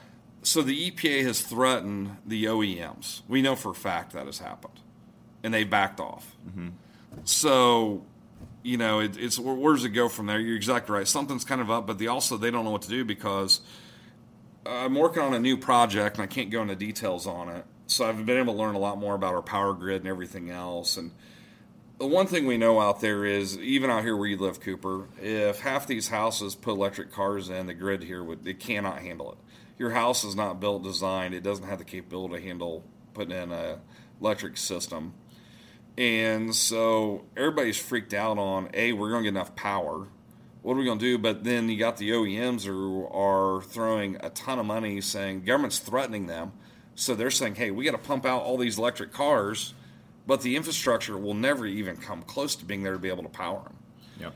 I mean, you look at going down the road and going to the gas station, if it takes you 20 to 50 minutes, to even if it takes you 10 minutes, what's going to look like with people waiting on the amount of power you need to be able to generate, to be able to do this? It's not even feasible. What about all the people who live in apartment complexes or buildings, or you go somewhere to a hotel and you got 100 cars sitting in the parking lot? How are you going to charge 100 cars? Yeah. Yeah, this whole thing doesn't make sense, but yet the OEMs are being forced to have to do this. It's really interesting when you look at the car world because, one of the first people to really come out doing the electric thing was like Toyota, Honda, but they've never been the ones coming out saying, hey, we're going to do 100% electric cars. All of a sudden you got, Chrysler, you got GM, and you got Ford. Oh, hey, we're going to complete, by 2030, we're going to do 100% complete electric. You don't hear that out of Toyota and Honda. No, they're hybrid. They're hybrid, and they know, hey, this is not realistic. And so I think one of the reasons that the OEMs may have stepped away from SEMA is like they know they're going to take it in the shorts. I mean, they're gambling on the government, and the government can flip. One election can flip, and all of a sudden the whole battery thing's right back to going the other way. And the last election, there was a gentleman, and I can't mention his name, that was one of the heads of Dodge Performance who developed the Hellcat, the Demon, that platform, the engines. He literally showed up to work on a Tuesday, and his key fob didn't work. There was no email. It was like, what the hell? Calls his boss, say, we shut down Dodge Performance. All that money went to electric. Yep. Yeah, and then a few months later, they unveil their new electric Demon. Yep. And so, it's a scary time even in the automotive, because what's going to happen with GM threatening to go, do away with their combustion engines? What's that going to do for the LS platform? Yeah. Well, even Dodge has been buying credits. I think most people don't realize they have to buy credits from other companies to make their big V8s. Correct. So like it comes down to the CAFE standards, yep. Yeah, they're buying from Tesla to make. Correct. And it's weird, even you see cars like the Ford Mustang becoming an EV as well. Right. And you wonder if there's just legality behind that more than there is brand recognition behind it. Right. And it's all kind of a weird shadiness that us in the consumer, because I am consumer as it gets. Like I'm not. Yeah. I don't talk to anybody at OEM. I doubt they care to hear from me. Mm-hmm. And I know all the tuners though for OEM, and I know Lund well, and I've talked to him a few times about what he's went through. And well, where's PRI backing him? Where's PRI helping him? PRI should help him. Ford should help him. I would hope. They're all backing off. And it just good luck. Nice knowing you. It doesn't make any sense. And that's why I'm like, who would it take to champion for us to kind of push back through? Like, where could we even fight that? So John Deere is getting that happening right now. I don't know if you've seen on the news down here in Florida, but in several states, we can't work on our farm equipment. Yeah. We're locked out. Yep. So there's now passing legislation to be able to do that. Well, that's a major OEM getting pushed back. So, like I said, the biggest thing is it's going to be on being vocal. It's going to be the racing community saying, hey, we don't like this. This doesn't make sense. You're hurting us. But, do they really care? I mean, everything's profit-driven about CEOs and all this. They don't really care about the consumer. Yeah. And then right to repair is a big topic. Exactly. And I think that one gets really overlooked in the tech world and in every kind of world, because we live in such a disposable technology. Like this phone, if it breaks, it's outdated. Right. It doesn't even matter if you want to fix it. And in the car world, if you don't have the right to repair your car, it's not like my $50,000 truck isn't just outdated if it broke. Right. Like, I need to fix that thing. Right. And the new ones seem to be breaking a lot more with emission standards. Well, especially with all the DEF stuff. I mean, it's all emission stuff that fails. It's all emission stuff, and not only that, what doesn't make sense is, okay, you want us to put DEF in our farm equipment, you want us to put DEF in your trucks, and they're getting worse mileage. So now you're burning more diesel fuel, which is supposedly dirtier, which we don't want, to go the same distance. It's kind of confusing. It doesn't make any sense whatsoever. Yeah, and have you looked into making the DEF fluid? Because it seems like that's just a cash cow. No pun intended on the cow. Well, urea, the amount of money, the nitrogen that they're putting in with it, I mean, it's basically water and urea is what they're putting into. But you can't get your hands on urea. The kind of an interesting thing that all your DEF fluid, in the United States, we don't make fertilizer anymore. All of our fertilizer comes from Russia and Ukraine and China. Yeah, it's a weird deal. So kind of a weird thing that just happened, too, is DEF prices are going up because they can't get the urea over here to be able to make it, because that all comes from China. So I don't know. Eventually, I think they got to get away from DEF. I mean, right now, Cummins, there's some people have came out with diesel motors that don't even, that their tier motors are below, that they don't even have to use DEF on them. But they haven't released them yet. They're clean enough already to do that, but they haven't released the data out to the public and then really pushed it yet. Yeah, but I think if we run into that where DEF is so expensive, truck drivers can't even operate their vehicles, will there be an initiative of like, okay, we'll plug in, we'll turn off DEF, it'll be legalized to turn it off? Because that's really what it is. It's an on and off switch. Correct. You could just plug into a truck and turn it off. Right. And people have been fined millions of dollars for that. Yeah, exactly. And they actually only fined the guys that were turning it off, not the people that gave you the ability to turn it off. Right, and it's the whole tobacco thing. Yeah. It's the whole marijuana thing. I mean, there's precedents out here for what they're doing to be able to ram it back down their throats. But it's when I've talked to, like, JH's attorney, and I talked to Brent at PFI, him and about his attorney situation. I brought these up. It's like, man, did you ever bring up, hey, it's federally legal, but this is happening, and they're not doing anything about it. So I think you got a precedent in court. And as last I checked, I don't think Brent, I don't think his has been settled yet. I don't believe. I think he's still out there floating around right now with this thing. And how the EPA acts is what they're doing is you got a couple options. One, you pay the fine, we shut you down. B, we go to court. We fight you. If you lose, you pay the fine and go to jail. The third one is we'll just bleed you to death. So what the EPA, what the government will do is like what they're doing to Brent is, okay, we may not win the court case, but here's the deal: we're not going to take you to jail. You're supposed to stop operations. You can't work anymore, and we're just going to bleed you. We'll take this thing out 2 to 3 years in court to where you're now out of business, and we just walk away and give up. Yeah, and that's almost like what they're doing to him is they're actually pushing this thing because the can they keep asking for more documents, this and that. And he's like, dude, when's enough's enough? They're basically bleeding him to death, and that's what they do. So I guess I would wonder, like, where is it going to court? Like, is it local court? Is it Supreme? Like, does it? Yeah, that I don't know. Do you climb up the ladder? Like, right. Can you get a jury of your peers? Well, it depends on how much money. I mean, you can take it up there. When you got many businesses, you get sued for most crazy things. I've been there before, but it's not cheap. It's kind of like Brent said, man. It's like every month there's a bill and there's a bill. So, okay, well, do you want to take it to a higher court? You may have to hire a better attorney, and then you're starting back from scratch all over again. I've often that's thought, where I think SEMA and PRI, if they really cared about it. Yeah, they ought to be flipping the bill saying, hey, we'll represent you. We'll bring in one of our attorneys to help represent you. Why are they not? They use these guys to make all this money off of them. Why have they not provided any action Lund? Why have they not done anything to help Lund and say, hey, you know what? We'll provide attorneys to go out and help you fight this. That would be the first thing they should have done. One of my thoughts, and I hate to say it like this, but we almost need like a big name in the car community to get like really hit and maybe even end up in a cell for like a month or two. Right. It sucks to say, but like that's like the accelerant, because like right now it's so slow moving.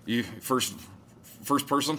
I mean, hey, if it takes it though, like unfortunately, unfortunately, you need an accelerant on some things. Correct. And if it's just slow moving, it'll be here before you know it. But if it all happens at once, I almost feel like we could fight it better. But if you think right now, people forget stuff. Look at all the stuff. Food's going up, diesel's going up, fuel's going up. This was a hot button issue in the racing when it hit, but now it's pretty, I mean, everybody still chats about it, but is there really that fire out there anymore? Not really. Yeah, burns out. It's burned out. Yeah, and that's what I worry about. The little fires can keep starting, and then suddenly it's all gone. You take it inch by inch. Right, and that's the problem, I think, with the industry right now. No one, like you said, no one's really grabbed the bull by the horns and said, hey, let's do it. Exactly. And, like, if somebody really big got kind of caught up in it and could, like, really pool resources together, I think that would help. And unfortunately, SEMA should be the one. Well, another thing to kind of think about is you've got certain companies out there that have the abilities to be able to do things that are very influential on the SEMA board. Mm-hmm. This isn't a bad thing for them to happen. It clears the field. Oh, so like these big companies that have a lot of money invested into a lot of businesses can easily lobby for themselves. Mm-hmm. But then when the little guy gets hit, exactly, they brush it under the rug a little bit. Well, I'm not just saying that, but some of the bigger companies have the opportunity to go out and get CARB certified, where you may not. Mm-hmm. They're already going out and getting every part's CARB certified. But hey, if half the industry gets wiped out and there's only one person still standing, yeah. So you got to look at it that way too. Yeah, and then they're also all fighting. So that's one of the reasons why you're not hearing some of the bigger names come out, is because makes sense. If you clean house, hey, do you want 30 competitors or maybe only 4 of us? Well, the 4 of us can eat mighty well if we take over what everybody else was cooking. Yeah, and when one person's fighting with legal battles, you can easily be like, hey, here's your out, I'll buy it from you for X amount. Yeah. And then once you're under the conglomerate, it's really easy to push away regulation. And I know that's happened because I've had a couple of those people reach out to me. Yeah. And say, we know what you're trying to do, what you're, because I really am a thorn in the side of SEMA and PRI. Because like I said, I had the experience. I know how to fix the problem in DC. I know what they can do to fix it. And I've called them out, and I've brought up this to some certain companies. And I've gotten no, we kind of disagree with you. Well, then why do you disagree with me? Then it's like, oh, I know now. I know why, hey, just leave SEMA and PRI alone because it's going to hurt your business. If you keep pushing on this, there's going to be repercussions, which I don't care. I mean, everybody's trying to take me out. Go ahead and hit me if you want. Next person, I'll take the punch and get back up again. You got enough other stuff going on. But when that kind of came about, I'm like, okay, well, this kind of makes a little bit of sense. Yeah, I know a certain big company that just went public recently that just got a new CEO. I'm sure you saw the news on that one, too. And they've been taking in companies left and right. Right. And now they have, I believe, a non-car guy CEO, which is a little disheartening, a little worrying on my end of things. So be curious to see how that goes. Mm-hmm. I think now they're a little more concerned about stock prices than they used to be. Yep. Because they never had stock prices before. Correct. And it's weird for... Whole world changes when you do an IPO. Yeah, exactly. Yep. I don't know. I don't know how this is going to go. Where do you see the car world in the next few years here? It's interesting. I really think the foreign car companies are going to come in and eat the lunch of the domestics, because I think the one thing Ford did come out, GM came out originally that all their pickups are going to be electric. Ford came out and said, we love our gas guzzlers, and then all of a sudden GM came out and said, you know what, we're going to keep our big engines. It's going to be interesting. In the agriculture world, I'm not really impressed with all the touchscreen stuff, because guess what? I've had it for 20 years. Yeah. A Tesla, our big expensive John Deeres are giant Teslas. They've been driving themselves, doing all this stuff. Click a button, A and B in mapping, where they can turn by themselves, they can lift equipment up, they can do all that. So as far as technology and all of that in cars, I don't see a lot more coming about.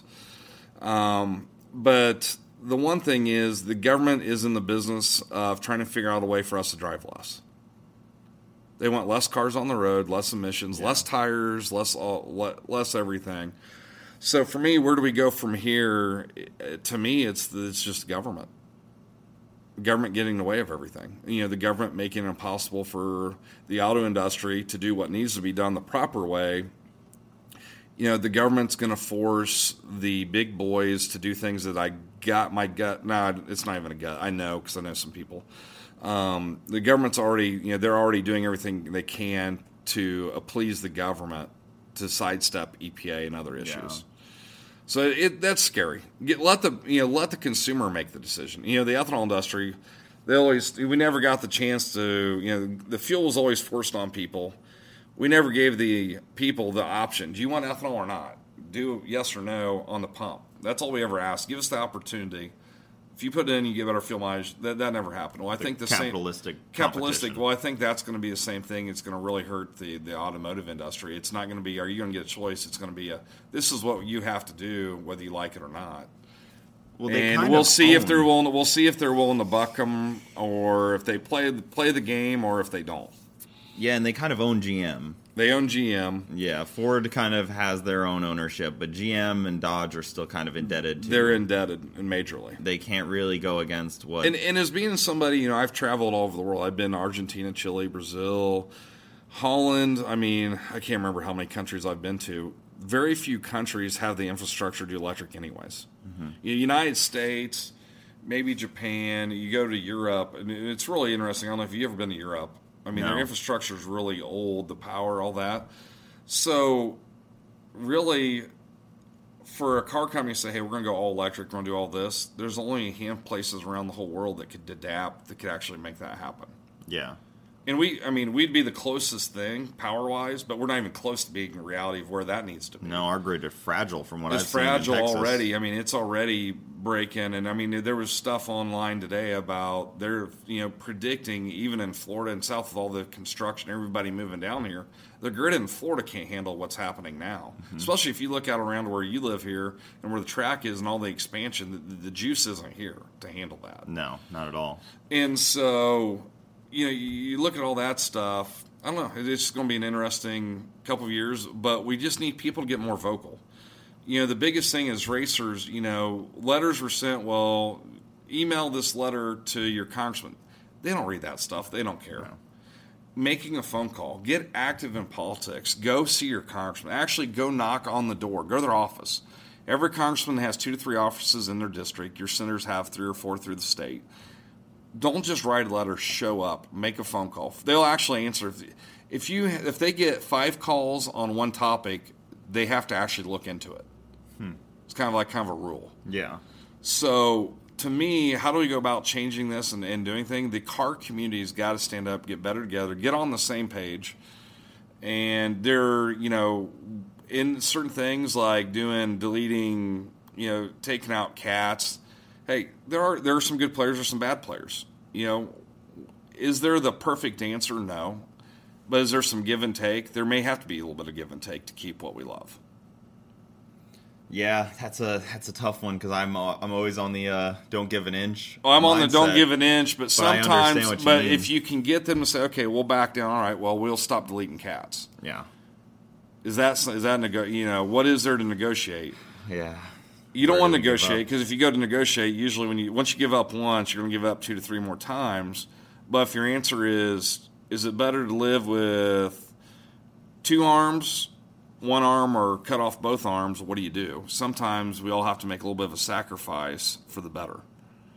So yeah, it's an unfortunate thing to think about because you feel like when you live in a country that promotes freedom. You get to kind of do it the way you want. But obviously, I'm not. Freedom enough where it's like I can pollute that lake, right? There's the boundaries of it. It's not just endless. Yep. And so I think that's kind of where do you draw that line? How do you get people on the same page? It's never going to happen. Nobody's ever going to be 100% agreement. But there's got to be, with social media being such a great, the tool that you have. I never, Instagram started in 12. 13, I don't have YouTube. I'm not, if I had that tool, I can't imagine if I had half the knowledge you've got and that stuff where I could be with a lot of the stuff that I do. But I think the coolest thing is you can get information and data out there so much quicker and so much faster. It's how do we really use the social media to start changing perception? Well, that's why. And that's what you're trying to do. That's what I'm trying to do here. I'm Yeah. trying to bring on people like you that have this knowledge that I can But use I to push think out. a lot of the people are afraid to make somebody mad. So rather than, I think a lot of guys will say, hey, yeah, I'd like to say something. Well, you can't say, I don't want to make PRI, or I don't want to make somebody else mad, or I might make a couple of viewers mad if they disagree with me. There's nothing wrong with that. Disagreements are problem what with this it. country was made about, Yeah. And so, but I think you're right. It's going to take somebody with a big name or a group. But I really think, how do we get the performance world to where it needs to be in fighting the EPA? We got to partner with other people fighting the EPA. Mm-hmm. Not big enough to do it by ourselves. Yeah, the racing community is small enough to fail. Yep. And the farming community is not. And a lot of your farmers race. A lot of your farmers like to work on their own stuff. So if there was a perfect partnership, there you go. Yeah, so would you see anybody else that could join into that partnership? So I think, farmers, racers. I think the NFIB, National Federation of Independent Business, is really good. So your Chamber of Commerce are usually focused on your bigger businesses. Your NFIB is your mom and pop. Okay. Well, most of your regulations, who they really hurt. Chamber doesn't care about small business. They want to crush you anyways. They care about the Fortune 500, they're big people. NFIB cares about your smaller, hey, I have an automotive repair shop. I have this and that. So I think it's very important to be able to get them, because a lot of the people that are even in the, in small companies the EPA is going after, they don't have the luxury of having attorneys and all the stuff the big boys got. That's where the NFIB comes really in, National Federation of Independent Business. That's where they really come in and kind of take that slack up to help the small guy like you and me, to give us that voice to be able to help us. So I would picture, really working with the ag industry, like Farm Bureau. I would, they have a massive voice out in D.C. The NFIB, the ethanol industry, we could try again. Getting some people in the racing industry together. But I think that's where I think that's a good enough start of a group and enough money and enough people to be able to do it. Yeah, have you seen Turn 14 has been doing some good, they've been fighting a little bit different than SEMA and PRI, and I wonder about that if there's this divide, like, if I went out and started my own thing trying to fight in a different way, if we're almost conflicting at that point, if we're almost fighting two separate battles. I think you find out where they're going and what you're heading, because there's no perfect answer. Yeah. How do you come about making change? Sometimes if you want to take down the enemy, you don't just shoot them in the front, you shoot them in the back, side. You hit it from different directions, which gives you, like I said, I see things from a different point of view. And that's kind of the cool thing with the businesses and stuff. I walk into stuff because I'm not a racer, right? Yeah. So I walk in and say, okay, well, I'm not you. I don't build race cars. I don't have this. I walk in, but I've dealt with the EPA on farming, so I look at this at a whole different view than what you do. And so, no, I think you go for it, but you also say, hey, look, maybe you're good at this, I'm good at this, we need somebody to help here, and you divvy it up that way. Like, so they may have a great thing at Turn 14 going, but you can bring awareness here. Well, we need someone to help us. You create another flank. There's nothing wrong with that. I think it's actually the best thing you could actually do. The art of war. Art of war. Yeah. Yep. That is always the build up the groups, and like I said, people have certain things they bring to the table, and the biggest thing is to sit on your hands. If you think you want to help and not to do it, a lot of people are afraid to take that step. Yeah. Because all the time people are like, hey, Jay, I like what you're talking. Because a lot of my dealers call me. A lot of these end shops call me, freaking out like, dude, what do we do? Because you've dealt with the government. Yeah. Yeah, we're scared to death. Don't be afraid. There's options out there. There's a way to fight this, but the worst thing to do is, everybody asks what to do. Then it's like, well, did you ever take the next step? No. Yeah, well, we talked for an hour and a half, 2 hours about it, and I'm fired up. I'm going to do this, and you're exactly right. Well, did you make a phone call? No. Did you call your congressman? Like, hey, I told you. I've went as far as to actually give people phone numbers. Like, here, you could line this up, call them, schedule a meeting. Go meet with them. Tell them what your issues are. Did you ever do that? No, I'm too busy. Well, yeah. I wonder if everybody can create a little bit of time to do it. Yeah. I mean, we all have time to do it. I'm extremely busy. I can make time to go meet and do this to help people. But everybody's got to take the wheel for themselves and drive it. Yeah, I'd almost love to try to sit down with like a local politician on something like this and actually get their... Who's your congressman? I don't know offhand. See, there you go. I know, I'm part of the problem. So what I would do, Cooper, I'm going to challenge you. Yeah. within the next 30 days, I want you to go visit your congressman's office. I want you to go talk to him. I want to say, hey, I'm Cooper Bogetti. I'm here. I got this. I would like to talk about these discussions. Line up a meeting, call the office, figure out which office is closest. They'll probably bring a staffer in to meet with you because when you deal with congressmen, it's great to talk to them. But when you're hit with a million subjects, they can't know everything. Yeah. So when you go to an office, they'll have, one will be like, this will be under environmental. They have an ag, so they all have a different person. You'll talk to them. And sometimes people reject, like, I actually didn't get a chance to talk to the congressman. Well, you might. You never know. But it's always good to say, hey, I went in, at least they got to talk to you. These are my concerns. They'll say, okay, well, what we'll do is we'll get with the congresswoman. We'll have a discussion, and then we'll get back with you. And a lot of times they'll call you back, and then they'll schedule meetings. So my challenge to you is to be able to document this, to show people, hey, I'm just like you. I'm going to go in, and I'm going to introduce myself, and you're nervous. You don't know what to say. And you sit across from them, and you look at the pictures, and it's kind of cool, and you just say, "Hey, man, this affects my business. This is what I'm worried about," And then you never know that maybe the congressman will stop in, and then you get to know them. For me, I knew our congressmen, our senators by name. They used to call me on my cell all the time. 24 hours a day, 7 days a week. And people are like, oh, you know them? But like, yeah, I know them. They know me. They know I'm working on. But the most important thing was my relationship with the staffers. Because they could get you in real easily, and they deal with everything. They deal with everything. It's like, okay, you have a race car, but you got so many parts in there. Do you know what everything? No. This goes on here. This goes on there. Talk to your tuner, your engine builder. Exactly, and that's how they are. But once you build that relationship with them, but I think what the racing world really could use is someone to actually show them how to do it the right way. Mm-hmm. So that's, I think, where a lot of what people don't like. That's what one of the holdups is. Everybody thinks I'm not the guy. Yeah. I'm not the guy to know enough. But they want to know from you. They want to hear you. Don't tell me what the shop, how's this affecting you, Cooper? Yeah, I'll happily go in and talk to a senator. Okay, you're working with, I understand you're working with induction performance. What is induction's performance? How do they feel about this? Hey, this is a friend of mine. This is his shop. This is what he's seeing. And so, and you bring up, maybe, hey, it's federally legal, you can bring that up, but would there be a way to create sanctuary states for racing? Mm-hmm. There's so many different ways you can go about it, because then you can, you do that, then you line up a meeting with the governor's office, and you find out, okay, well, there's Congress taken care of, Congress, Senate, and governor's office.